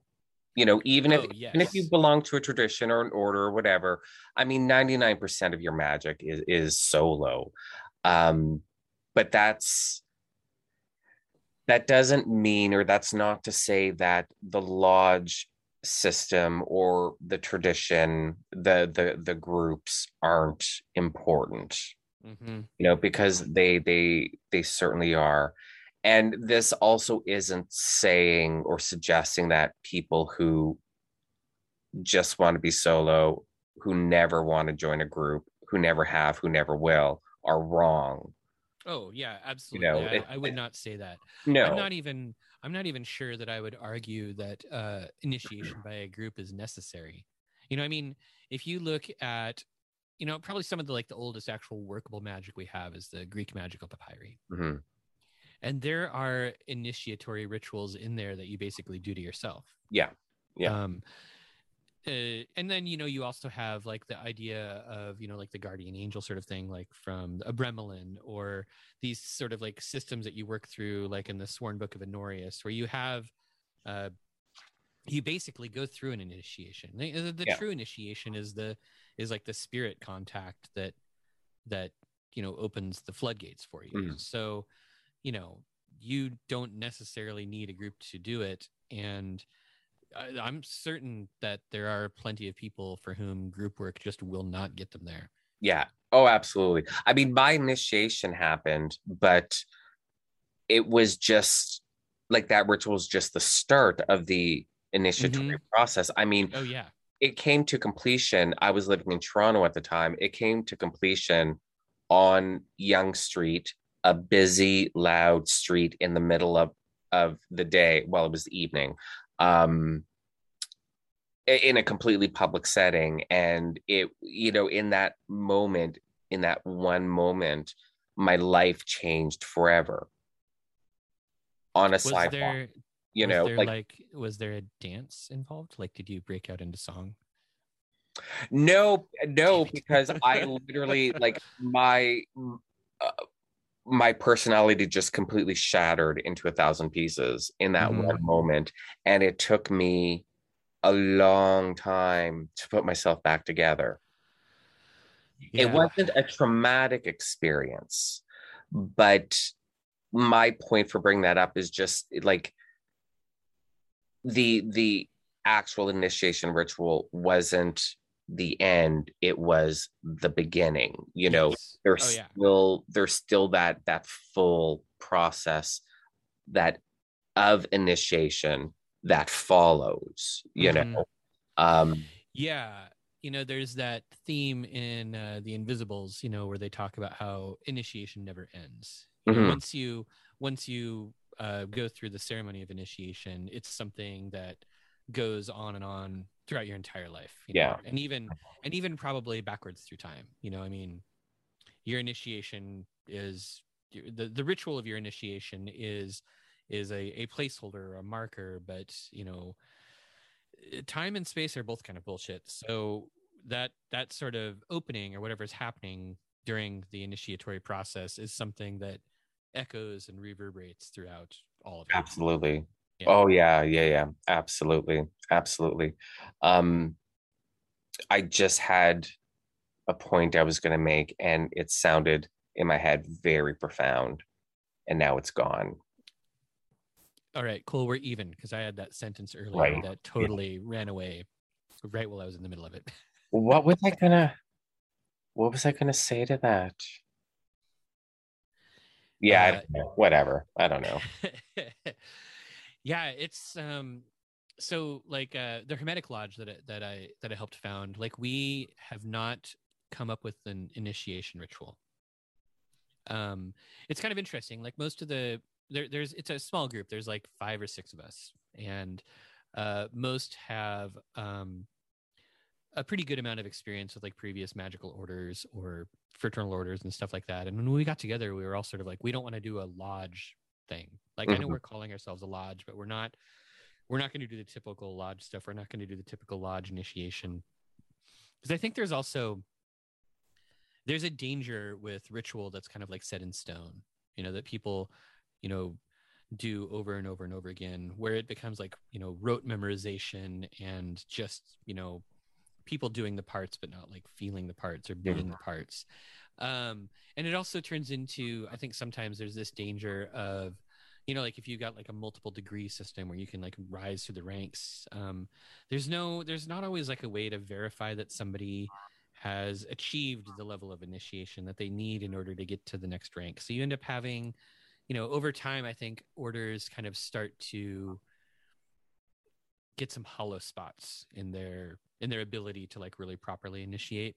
Yeah. So we talked about that, and we talked about sort of like issues that we'd run into before in other orders we'd been in, and we're kind of like, okay, well, our approach is going to be this instead. We're not going to have a leader. We're going to operate by consensus, which is awesome. And then the other thing we're going to do, we're going to be like, well, we're going to look through the PGM. We're going to find initiatory rituals out of there that are all solo initiations. And we're going to be like, if anybody in the group wants to do one of these, the rest of us will act as your sort of like, babysitters. Mm-hmm. So if you want to, I don't know, hang upside down from the world ash and, gouge out your eye and give it to Emir or whatever, we'll hang out and make sure you don't bleed to death. The PGM is fascinating. It is. I'm sorry that I just mixed all of the Norse stuff into the PGM talk, but It's all good. It's syncretic. Yeah. It's what we do. But yeah, the PGM is fantastic. When I was a teenager, getting into magic and whatnot, I kind of had the idea that everything in the local metaphysical shop was all necessary, and everything tied, witchcraft and UFOs and every subject that you find in a metaphysical shop was all together, and you had to you had to be into everything. Yeah, you had to catch them all. Yeah, and so seeing references to the PGM in some Wiccan books, references to the Golden Dawn. So as a teenager, I bought the PGM. I bought all these books on the Golden Dawn. I bought 777, and you just open them up and I'm like, okay, I know that this is English, but I have no idea what it's saying. And the PGM was one of those books. I bought it because I thought that I had to buy it because there was enough books that I bought that referenced the PGM. So I bought it, and as like a say 16-year-old, and it's still sitting on my shelf. Like, I mean, I don't get rid of books. So I think you can see I have that problem too. Yeah. But opening up now, just like when I was in my mid-20s and I cracked open the Golden Dawn books for the first time in a decade, and I was like, oh, I get this reference, and I understand what this means, and blah blah blah blah. I can read this. I can actually get into the Golden Dawn system of magic and make this work for me.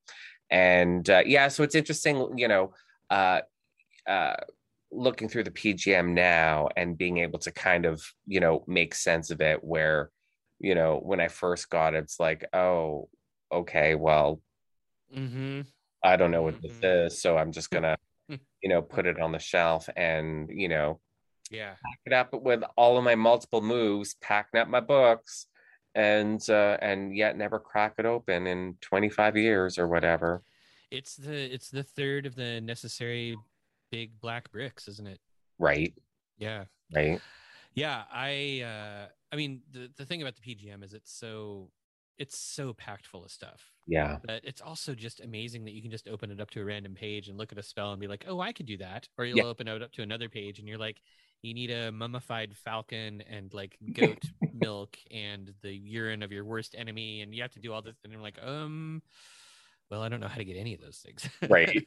But I just love it. Like the barbarous names in the PGM are probably like, if there are people out there who haven't tried PGM magic, like just find an easy PGM spell that has a lot of cool stuff to chant and learn how to chant barbarous names, and it'll be a life-changing experience. You will fall in love. I promise you, internet. Yeah. Or your money back. There you go. Well, I mean,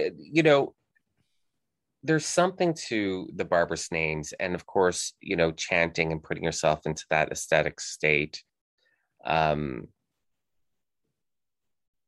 so you can really, do the magic. And I, the idea of the barbarous names, like right now, like I was saying, like with the deep purist Enochian, we're doing it through prayer, and they're very long prayers Mm-hmm. and invocations and whatnot. Um, in the PGM, you have a lot of like the barbarous names, and in other grimoires, you have like the barbarous names, and they don't mean anything, um, but they're, it's a focus, and it just gets you into that right spot where everything changes, and your magic is just so much different than Mm-hmm. what it was when tried that spell from that little you know um spell book. Oh yeah, like your first candle magic spell. Right, yeah, Yeah. yeah, yeah. Yeah. It is kind of Highly funny. recommend. Highly, yeah, yeah. It is funny though, thinking back and looking at how much your practice changes over decades Yeah, oh of yeah, occult stuff. yeah. I mean, I've been doing magic now more in my life than not, because like I said, I picked up my first book when I was 14, and I am now 42. So I don't, what's that, 14, 24, 34, 26, 20, 28 years, and Yeah, obviously, in that time period.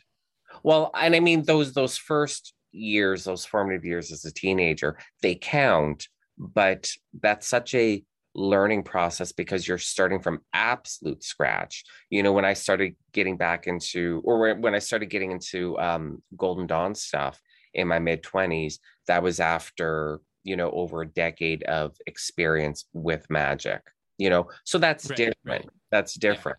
I But mean, my still, my experience is kind of the same. I mean, I was probably around the same age when I got my first witchcraft book, and I'm sure I acted out some of the spells in there, and I mean, I didn't know what I was doing. I doubt that they ever had any effect or did anything yeah. interesting, but yeah, it is kind of funny to look back and see all that. Hmm. I don't like it. It's not, I mean, because when you're a teenager, you do stupid stuff anyway. So like that's what the teenage years are for. So I look back at some of the stuff that I did back then, and it's kind of cringe, but But but at part of the least you it's weren't part of on the Twitter. right. Well, yeah, exactly. Um, oh God, I couldn't imagine me as as, as a teenager with access to social media. I think that would be a recipe. Oh, I know that would be a I recipe for disaster. I have part of my origin story that I didn't tell you. Oh, Are you ready? This is uh, this is good stuff. This is yeah, this is absolutely. spicy. Okay, so back in the day, back in the before the internet was widely available, um, I'm a computer nerd, and I've been a computer nerd like my entire life, right? But I'm sure you probably encountered BBSs when you were Yeah, younger. They were basically like, they were computers that you could dial into with a modem, and it would be like one person at a time, and you could leave messages for each other and play little games and do all that kind of stuff. Play yeah. like BBS games. But there were also these. They called them. There was this network called FidoNet, and which was basically. Oh God, I can't remember what they called. Was it called a packet switch network? I can't remember what it was, but basically all of these BBSs around the world would dial into each other late at night and exchange packets of messages to make like to enable sort of like the equivalent of like big discussion groups and bulletin board groups that sort of spanned like the whole world. Hmm. And FidoNet was the largest one of these networks, and it was big and had tons and tons of topics. But there were also more specialized networks, and one of them was PodsNet, the Pagan Occult Distribution System Network. Okay. And I ran a BBS off of a computer. I mean, I must have started in 89 or 90 maybe. Like I ran it for a good number of years, and I was basically like the Podsnet node in my area. Okay. So I got exposed to all of these like different discussion groups very early on, filled with like occultists and pagans and stuff, and had access to all of this stuff to read and sort of play with. And of course, I was on there like arguing and being like, I was totally a cringy teenage witch. Right. It was. I'm not gonna. I don't know if those archives are available, so I'm not gonna tell anybody what my handle was or anything like that.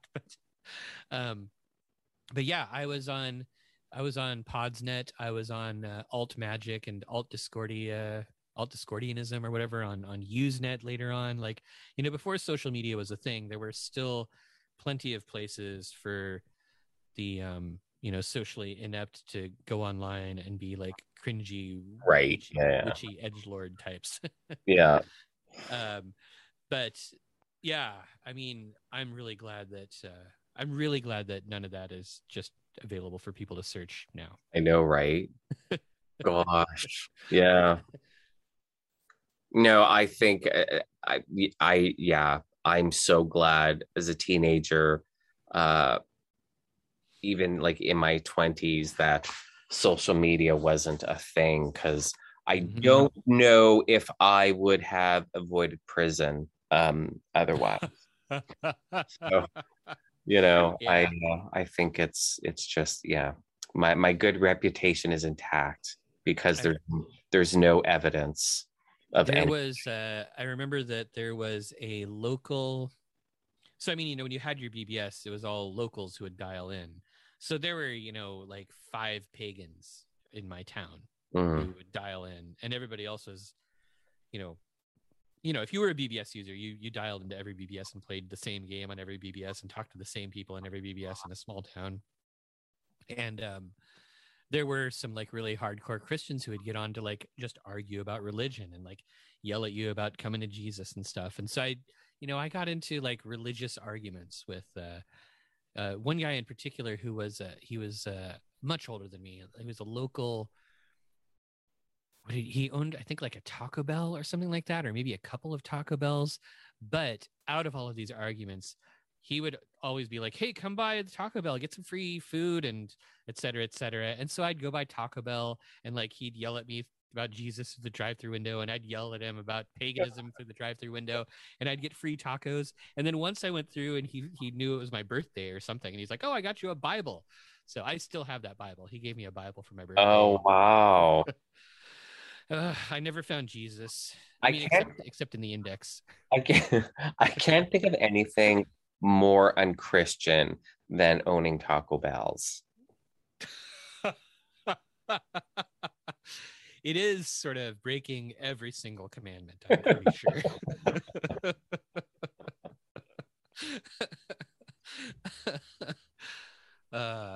Man, that was a long time ago. I hadn't thought about that in a really long time. Jesus says you can't stop stirring the meat. You got to stir the meat or you're going to hell. I mean, in a way, it is sort of like feeding the needy and the hungry. I mean, Taco Bell food is awfully cheap. Yeah. So maybe there is a hint of Christian charity in owning a Taco Bell. No.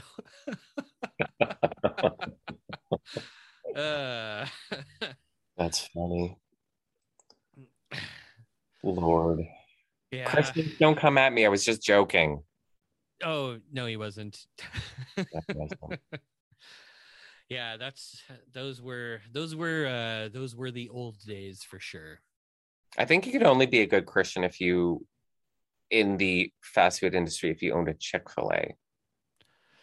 No, I think you can be a good Christian if you own a Jack in the Box. Well, that's true, because Jack in the Box kills everyone with food poisoning, so that sounds very Christian. Yeah, I mean, that's a whole part of the apocalypse, isn't it? Like Jack in the Box. But also Jack in the Box is very multicultural, right? You can get tacos and hamburgers there. You know what I miss living in Texas? I miss Whataburger.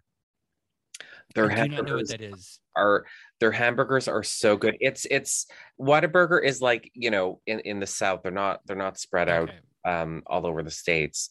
Um I mean, I don't know how, if they're Eastern Seaboard. I don't think they're like Northwest or Northeastern state. I know it's more of a Southern thing, but Whataburger's really good. Their hamburgers are amazing. Their shakes are really good. I really do miss Whataburger a lot. A lot, a lot. I'm not really a big fast food guy. So I actually don't even know the last time I went to a Jack in the Box. It's been at least 15 years probably. But I've never been to a Jack in the Box because we don't have Jack in the Box in Canada. And oh, literally the only thing I knew about Jack in the Box was that everyone dies. Because there's always like food poisoning. So yeah, when I moved death to comes for us Texas, all. I never went to. Well, see, but I've never. I'm not a fast food person, but I was introduced. Oh, you got to come. Because I was the Canadian. I'm new Mhm. to not only the States but to Texas, and Wait, did you so you started in Canada and then moved to Texas and then went back to Canada? yeah. So I moved Oh, I down don't think I there. knew that. I thought you started in Texas and then moved to Canada. No, no, no, no, no. I'm Canadian, and Okay. the company that I was working for transferred me to Texas, and then when I moved. Oh God, when did I move back here? 2012. I moved back here to Canada, Hmm. and that's when I was 34 years old, and that's when I decided I would stop working. And Working is bullshit. yeah, it really Yeah. is. And then I decided to start Lalo Gonzalez. Hmm. So yeah, but Which now is working, isn't it? I see you post on Twitter saying things oh, like, "Oh my God, I've got 7,000 candles to put into boxes." I don't regret it. Because I love making the products, and I love the Oh, customers, it's and I love I everything mean, about it. it's impressive to see that you because I mean, I feel like when we first followed each other on Twitter, you were still kind of like getting started. And it was just like a year or two later when all of a sudden you were so E- overwhelmed that you were tweeting about it, Yes, which because is awesome. yeah, because when I first got on Twitter, I had my first two distributors at that time, but that was still kind of new. So, you know, that whole business was building. I mean, I have sales in a month now, not every month, but Hmm. I have sales last year and this year, um that I can have sales in a month that are the same as I did in all of 2017 or all Oh, of that is 2000, and you know what I mean? yeah. Yeah. Well, But congratulations. I mean, thank you. that's But that's really like, impressive. yeah, like when I first got on Twitter, and you and I first started following each other. So like that year, I can do that amount of sales in 1 month. So it's exploded. Um, it just took time because, like I said, like I had the two distributors, like my Canadian distributor, my American distributor at that point. But it takes time for stores to, buy the Hmm. product, and customers to buy the product from the stores, and the demand, and blah blah blah blah blah. Then I got my Australian distributor, and oh, so talking about the Enochian that we're doing, the cyber magic. Right. Um, the first Enochian working that we did with that, you know, black sigil on white paper, that was Hmm. it. No tools or nothing.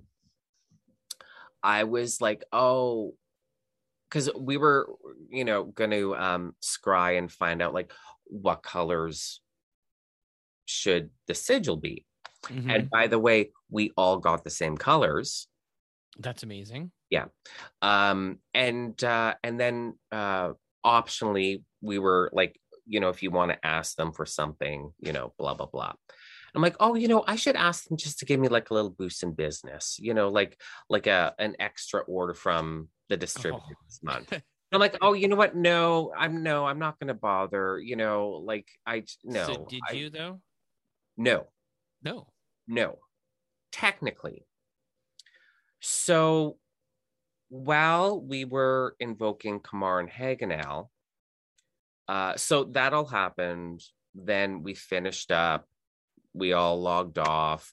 I did my banishings, blah, blah, blah, blah, blah. Went up to eat something. Then I got on my computer to check my email. While we were invoking Kamar and Hagenel, I get an email. It's this woman. She's like, oh, I'm from such and such company. We are interested in talking with you about being your exclusive distributor for China and Hong Kong. That is badass. Yeah. So now I have a distributor for China and Hong Kong. So you're gonna need to like hire some munchkins or something, right? And I do this all these products. Like last year, I made 17,000 or 18,000 products. I do it all here. Like I'm sitting in my ritual room right now. I do it all here in my ritual room. That's amazing. Planetary days and hours, like I take all that into consideration and whatnot. And it's gotten big for something that I do in like a ritual room. You know what I mean? Yeah. I mean, I've only gotten a little bit of your stuff. I got some of your Kefi incense, and I got a first lunar the first lunar talisman. Right. What are the pentacle? The first pentacle of the moon from the Solomon. But it's great stuff. I am totally happy that you're succeeding. I will order more stuff from you at some point as soon as I stop spending money on other stupid things. Right. Not that your stuff is stupid. I didn't mean to imply that. No, I don't feel like I'm spending money on stupid things. It's just I just got the Paul Summers Young translation of Agrippa. Well, yeah, that sounds stupid. Well, it was a stupid amount of money. Like it's so expensive. And then after I'd gotten it, Eric Purdue found out that I had it and was asking me questions about it. And Eric Purdue is doing a translation of Agrippa that's coming out in November. And he lives in Seattle, and we've met, and we're sort of like acquaintances and internet friends.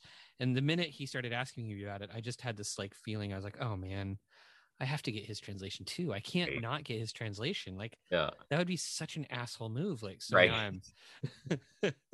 That's a lot of my esoteric budget for. Books. I love books. I love books. I probably could order. Well, it's hard to say. I could order less books than I do. I mean, could you, or are you bound by destiny? I think I have a moral obligation to uphold the economy with my book buying. Yeah, and to support occult authors and other authors. Yes, yeah, absolutely. Yeah. I totally agree with you. What pisses me off, though, you cannot stop. Right. What pisses me off, though, and I mean, when a book is out of print and it becomes rare and rare to get, of course, it's going to have more money. I get that. It makes sense. That's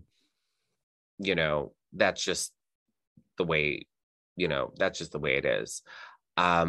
What pisses me off, though, is that people should recognize that I'm different. And when I'm like, hey, I actually want this book, the price, like not even you be like, oh, yeah, I'll drop the price for you. Like the website should know that. So you basically think that there should be some sort of universal discount code that you have and nobody else. Yes. I mean, now that is a test of your Enochian powers. Right. That sounds right there. I feel like I like that, a universal discount code. I think that sounds very sexy. Oh yeah, absolutely. I'm Hagenel, listen up.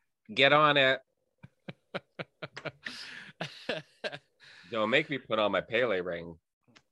It is funny though. Money magic seems to be kind of like the easiest kind sometimes. Yeah.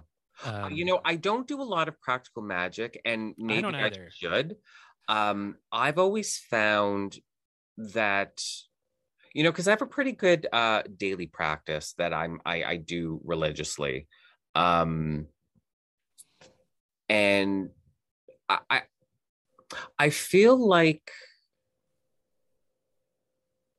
you know, I don't know, like my theurgy provides exactly what I need, when I Mm-hmm. need it, how I need it. Um, you know, um, Yeah. so I don't do a lot of practical magic. Yeah, I don't either. I mean, sometimes it's really hard to figure out where the line exists Mm, between like, the thaumaturgy, the practical magic, and the theurgy, the sort of like spiritual, mystical side of magic. But and I think a big part of it is like for me, you were talking about your moment of initiation where it sort of like hit you in the street and it was sort of like, oh God, everything's changed and stuff. For me, it also uh, was in sort of like a mundane setting where um, a big part of my change was sort of this thing where I was like, I'm not being responsible by making money. I was in the tech industry and I was pulling in more money than I needed and I wasn't using it responsibly. I wasn't being ethical about the entire thing. Like I wasn't being a good human, you right. know. And I should have been. Like I should have realized it earlier, but self-awareness is ferociously difficult. It's possibly harder than not buying books. Yeah. Although who knows.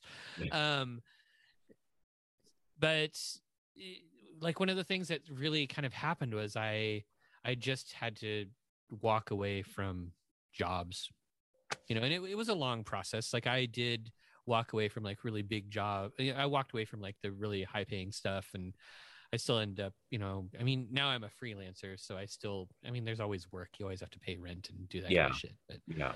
like, I do not have a job either, Hmm. except I guess making podcasts. Right. but but after that, it always was easy to kind of like stumble into money when I needed it, or to like do money magic or something. It never really, yeah, I don't know. I mean, maybe I shouldn't talk about it that way. Maybe I'm, ruining it. Uh, but yeah, I don't do a whole lot of practical magic either. Although there are just things that you kind of like discover in some of the grimoires and some of the techniques that are, I don't know if they count as practical magic or what the hell they are, but I'm not even really comfortable like talking about them on podcasts and talking about it in public. But I would encourage people to read um, the last dozen chapters of book one of Agrippa and look at some of the weird shit he talks about Mm, and think carefully about what he's saying. It bears close reading, yeah. Yeah. but because magic is really weird, it turns out. That's a bit of an understatement. Yeah, yeah. We're talking about chanting into Zoom meetings and talking to spirits and all that kind of stuff. That's Right. not the weird part. Yeah.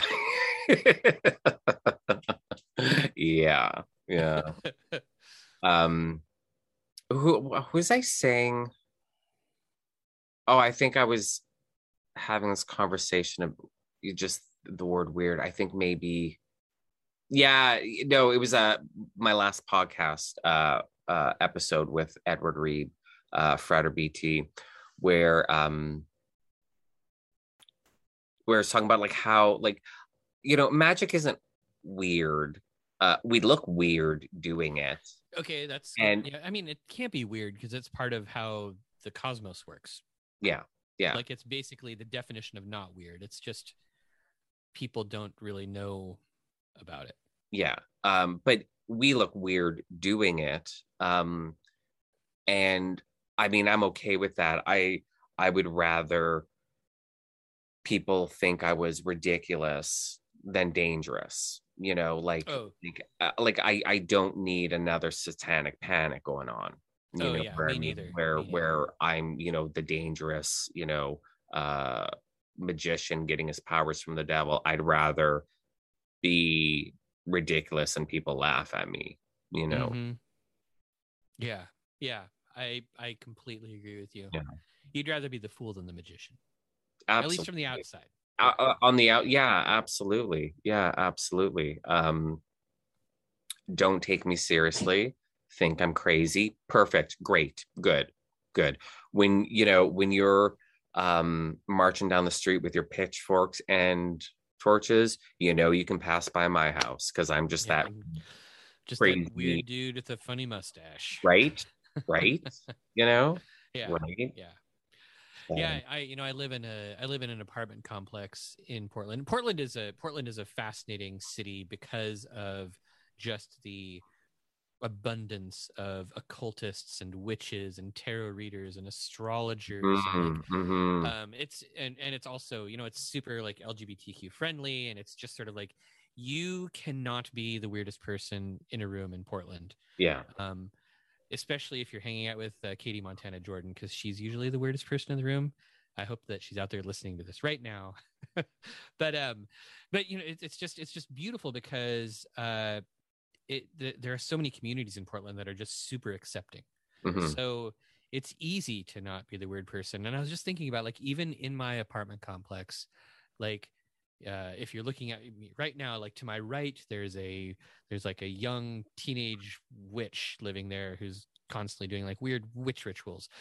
Two doors down to my left, there's a uh, some Buddhist guy who does his like Buddhist mantra chanting every day. And if I can open my windows and I can sort of listen to him doing his like droning chants and his bell ringing and all that kind of stuff. And it's just like, it's everywhere in town. There's just weirdos and occultists and witches and stuff just like popping out of the woodwork. So I'll totally be safe. If there's a satanic panic, they have so many people to pitchfork before they get to me. Right. What is it about the Northwest there? Because It's like, not the whole Northwest. Most of it, like if you leave the cities, it gets conservative and Christian and kind of scary pretty fast. yeah.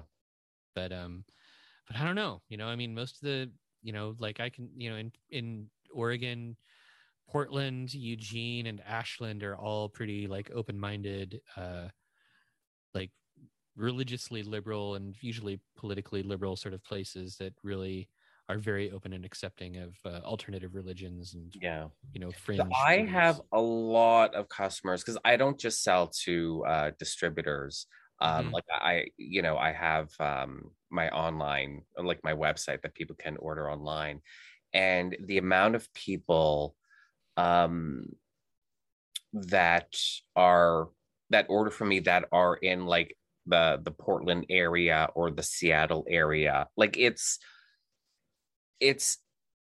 astounding, if I were to, like list, by how many, customers Mm-hmm. per region,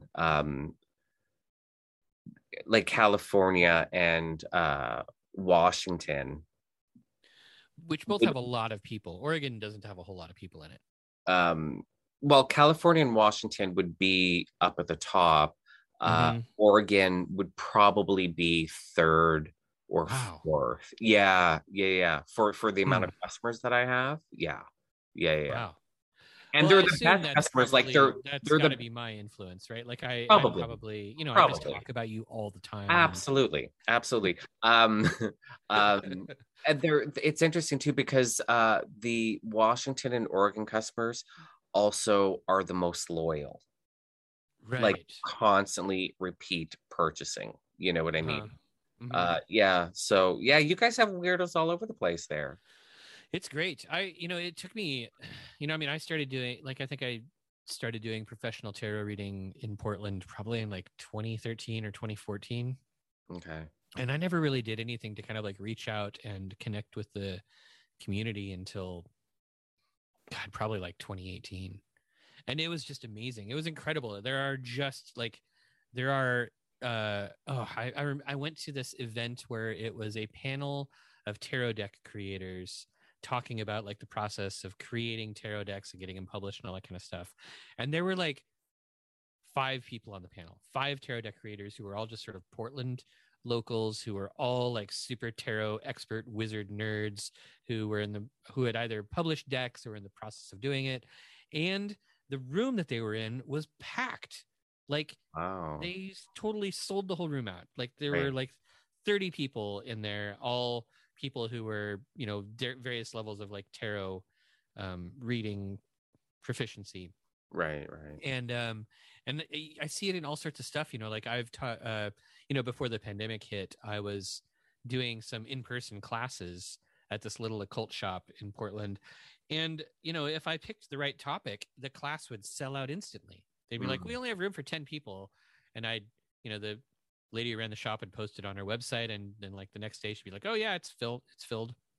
It's awesome though. And it was just kind of amazing. And also like for many, many years, I've been doing this thing that I call a PDX occult brunch, where I, invite Freemasons and occultists and stuff, and we meet up for brunch and talk about weird shit, and we do sort of a show and tell. People bring their new books or their new tarot decks and be like, oh, look what I got. Nice. And it was pretty good. There were times where I was regularly getting like 10 or 15 people showing up for brunch, just sort of casual. And it was early. It was 10 o'clock on a Saturday. Who the hell wants to go have brunch at 10 o'clock on the Saturday, right? Except for like really old men. Yeah.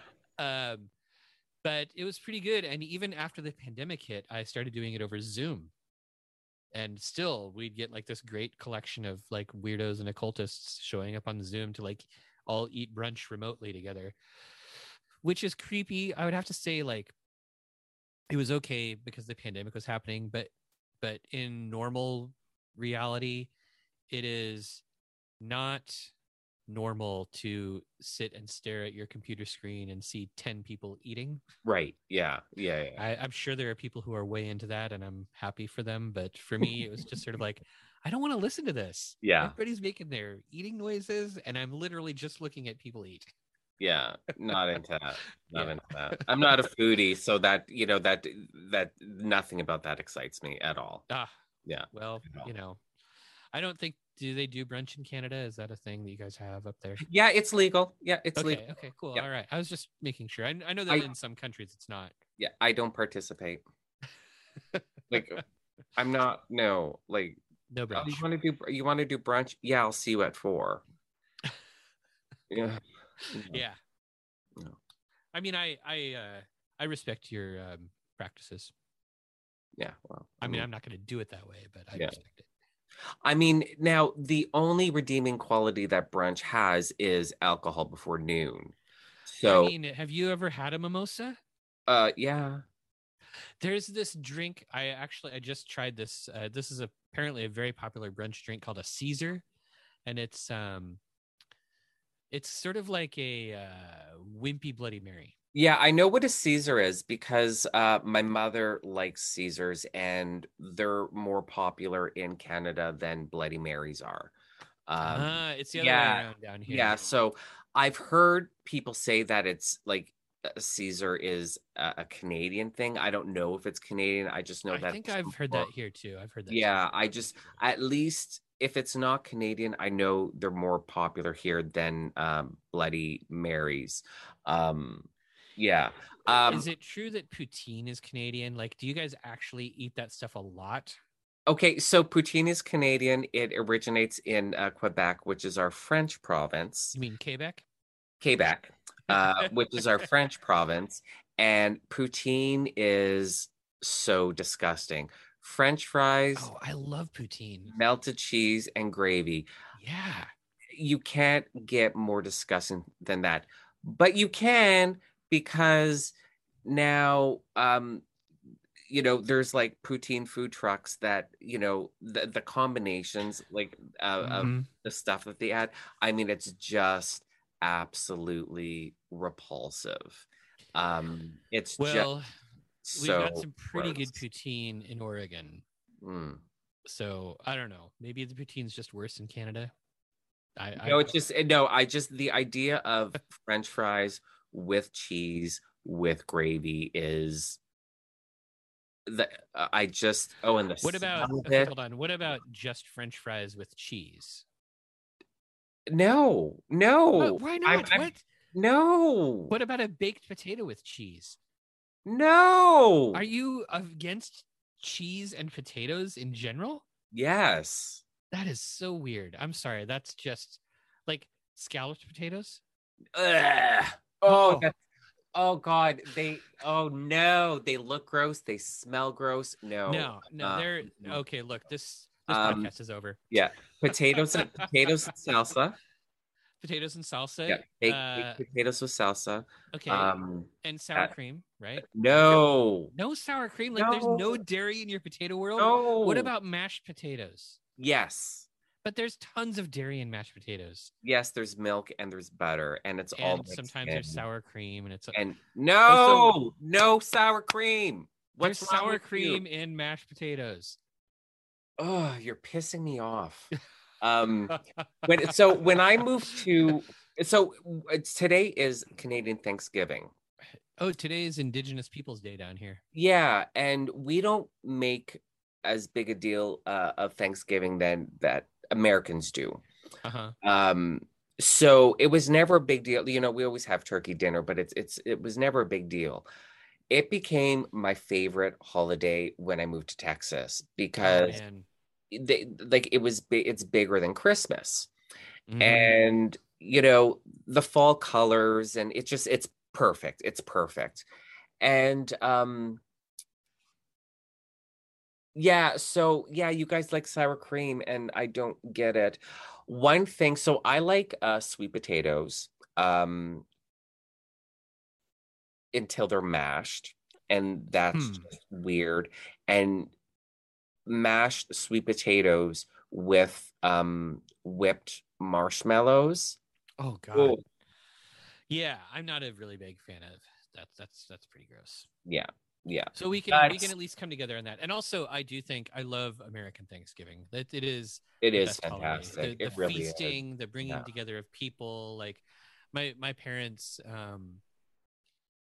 my parents moved out to Oregon in like the early mid 70s from Minnesota, and sort of like left all of their big, Midwestern families behind, and came out Mhm. here, and have been doing sort of like a what I guess what kids these days would call a friendsgiving, where they didn't really have like a family get together as much as they had like all of their friends get together who didn't have like families to join up with, and they've been doing it with the same group of friends for since the 70s. So Yeah. it's this, and their group of friends are all old and have kids, most of whom are my age, and all of their kids have kids. So there's like it's this huge extended friendsgiving family feast thing that's been going on for years, and it grows and shrinks in size, but at its biggest it would like reach to like 40 some people who would Oh all my get together, God.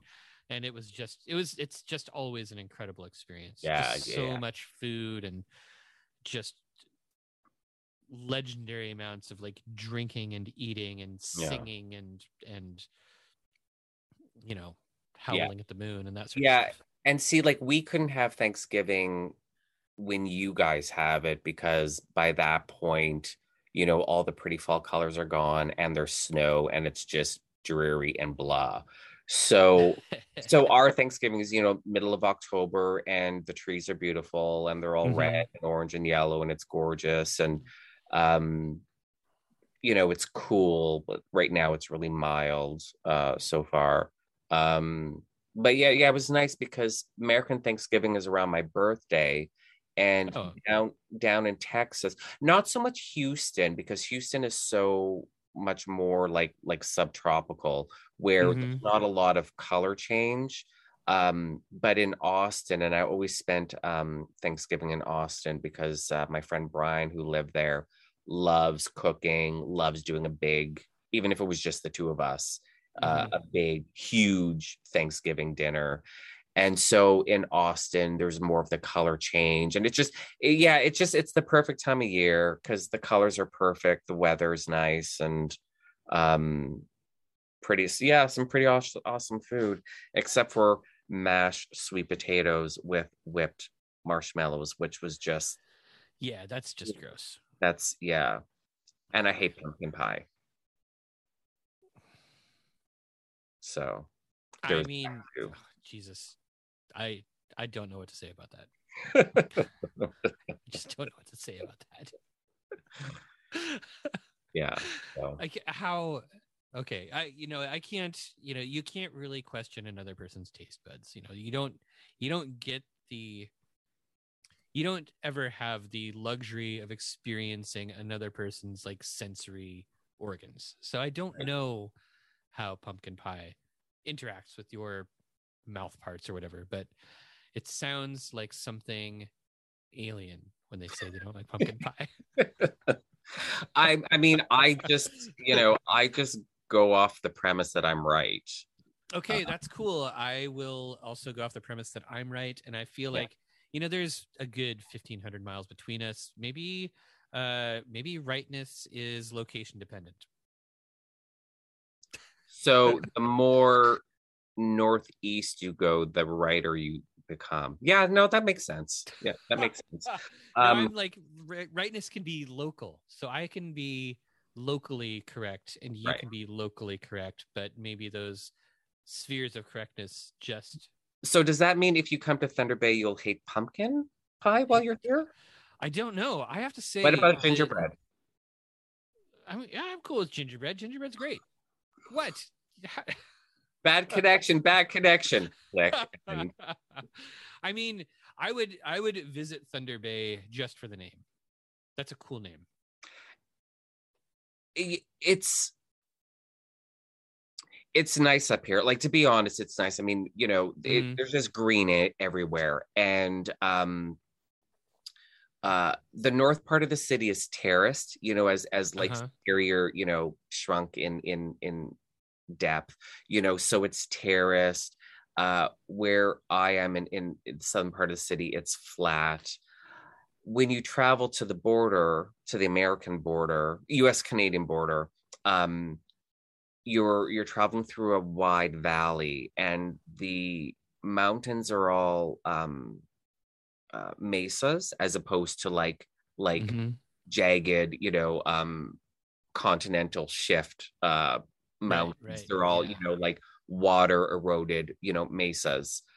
Not as dramatic as like Texas, but you know, and rolling farm, land, and then, the mountains on either side, and it's so beautiful. It's so beautiful. It's just winters are brutal here, because they're just brutal. It's cold. There's a Yeah, lot of I mean, you're snow. far north and you're in that part of the world where the winters are rough. I mean, enjoy Yeah. it while it lasts, I would say, because everything might just keep heating up. You might just. You know, this last winter was so mild. This is one thing that I had to explain to everyone in Texas about plugging in our cars, because Oh yeah. we have block heaters to, Hmm. keep the engines warm so they don't freeze overnight and you can't turn them on. So this last winter, it was so mild. It's not unusual. I mean, it's pretty normal for it to be minus 20 degrees Celsius here in the middle of winter.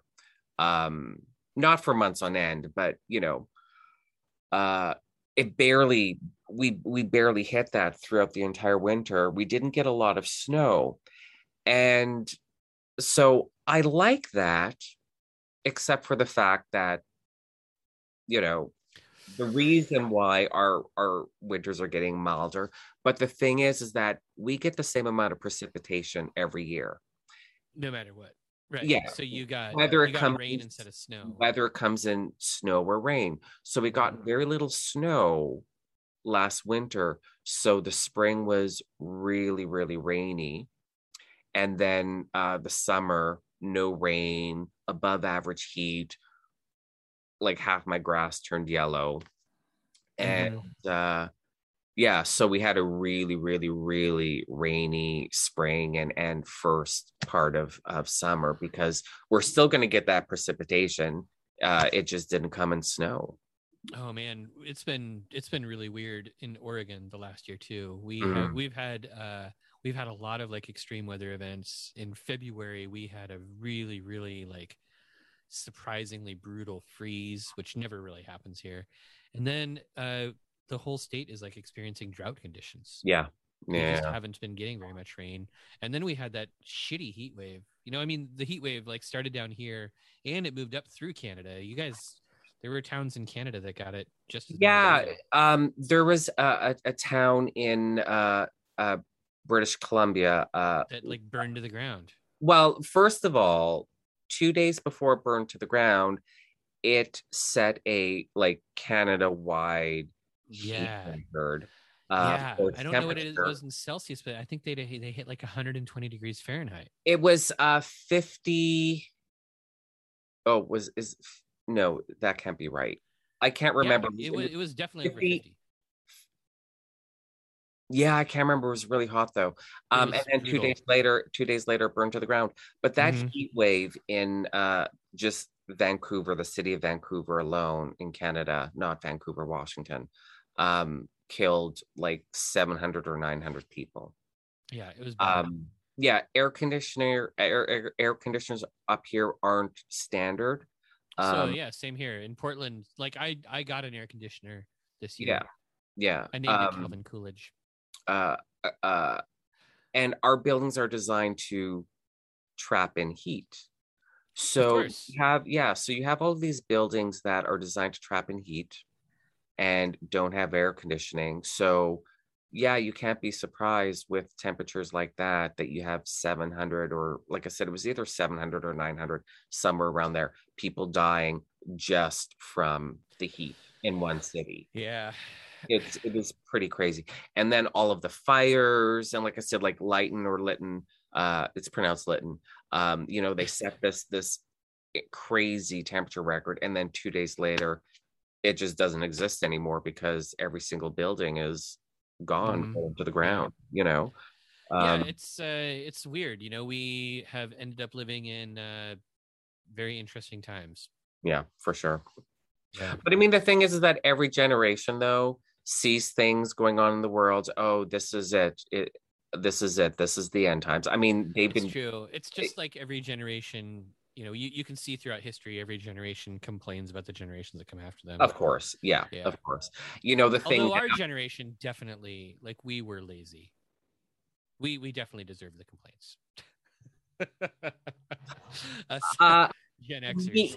yeah, ish, yeah. I mean, but the thing too now is that with social media and 24-hour news, like we're seeing all the shit going on in every part of the Mm-hmm. planet. Whereas, 50 years ago, that wasn't a thing. And, Right, right. 100 years ago, you found out about something major months later. You know what I Mm-hmm. mean? But Yeah. every generation thinks, oh, this is the end times. This is the end times. Like, well, chop chop then, like get on with it. If this is the end times, then, move it Then along, then bring it on. you Yeah. know. Well, yeah. I'm not really sure if end times is even a real thing, It isn't. It isn't. but I do feel like I am getting a little worn out. I do need to. We should probably, maybe we can find a way to bring this around to a happy occult finish.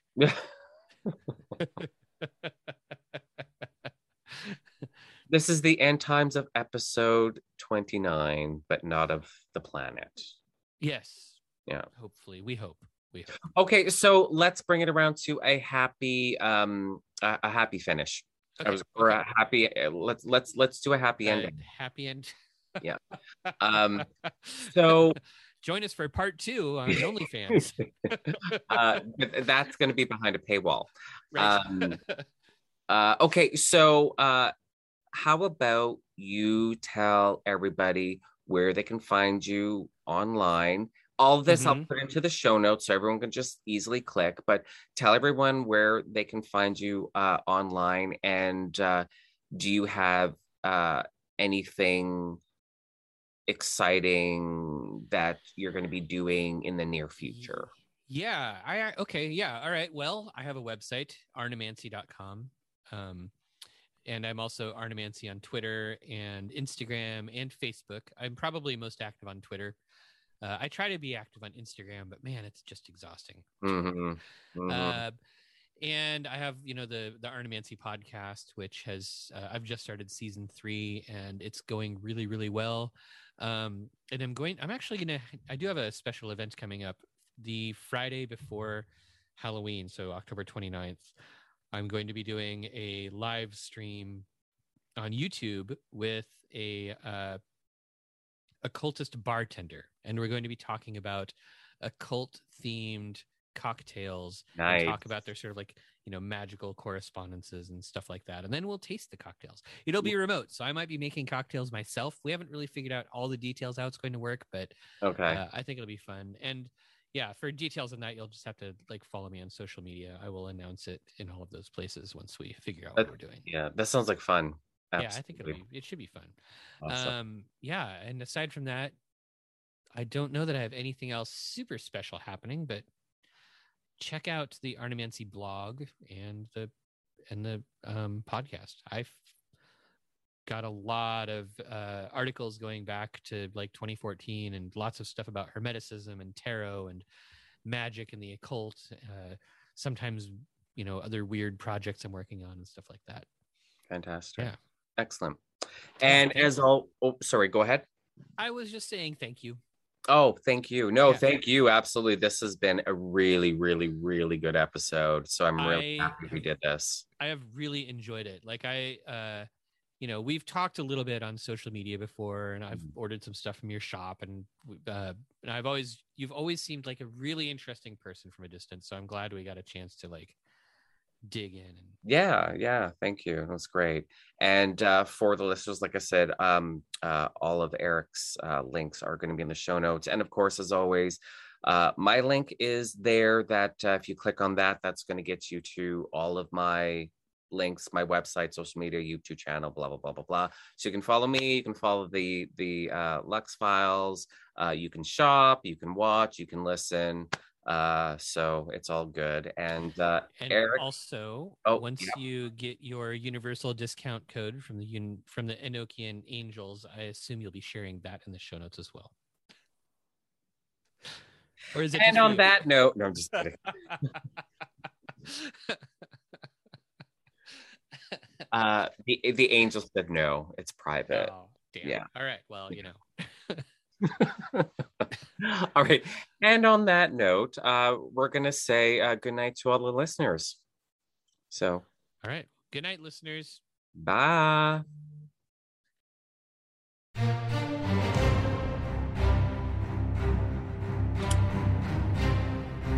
Thank you for listening to this episode of the Lux Files. You'll find all the guest links in the show notes, as well as the link www.leiloganzawin.com/links. That link will get you to my page of links, where you can then go to my Leilogan's Awin website, the Lux Files page, and my Leilogan's Awin YouTube channel that has all the Lux Files videos. It also has all my social media links there, so you can follow me and the Lux Files.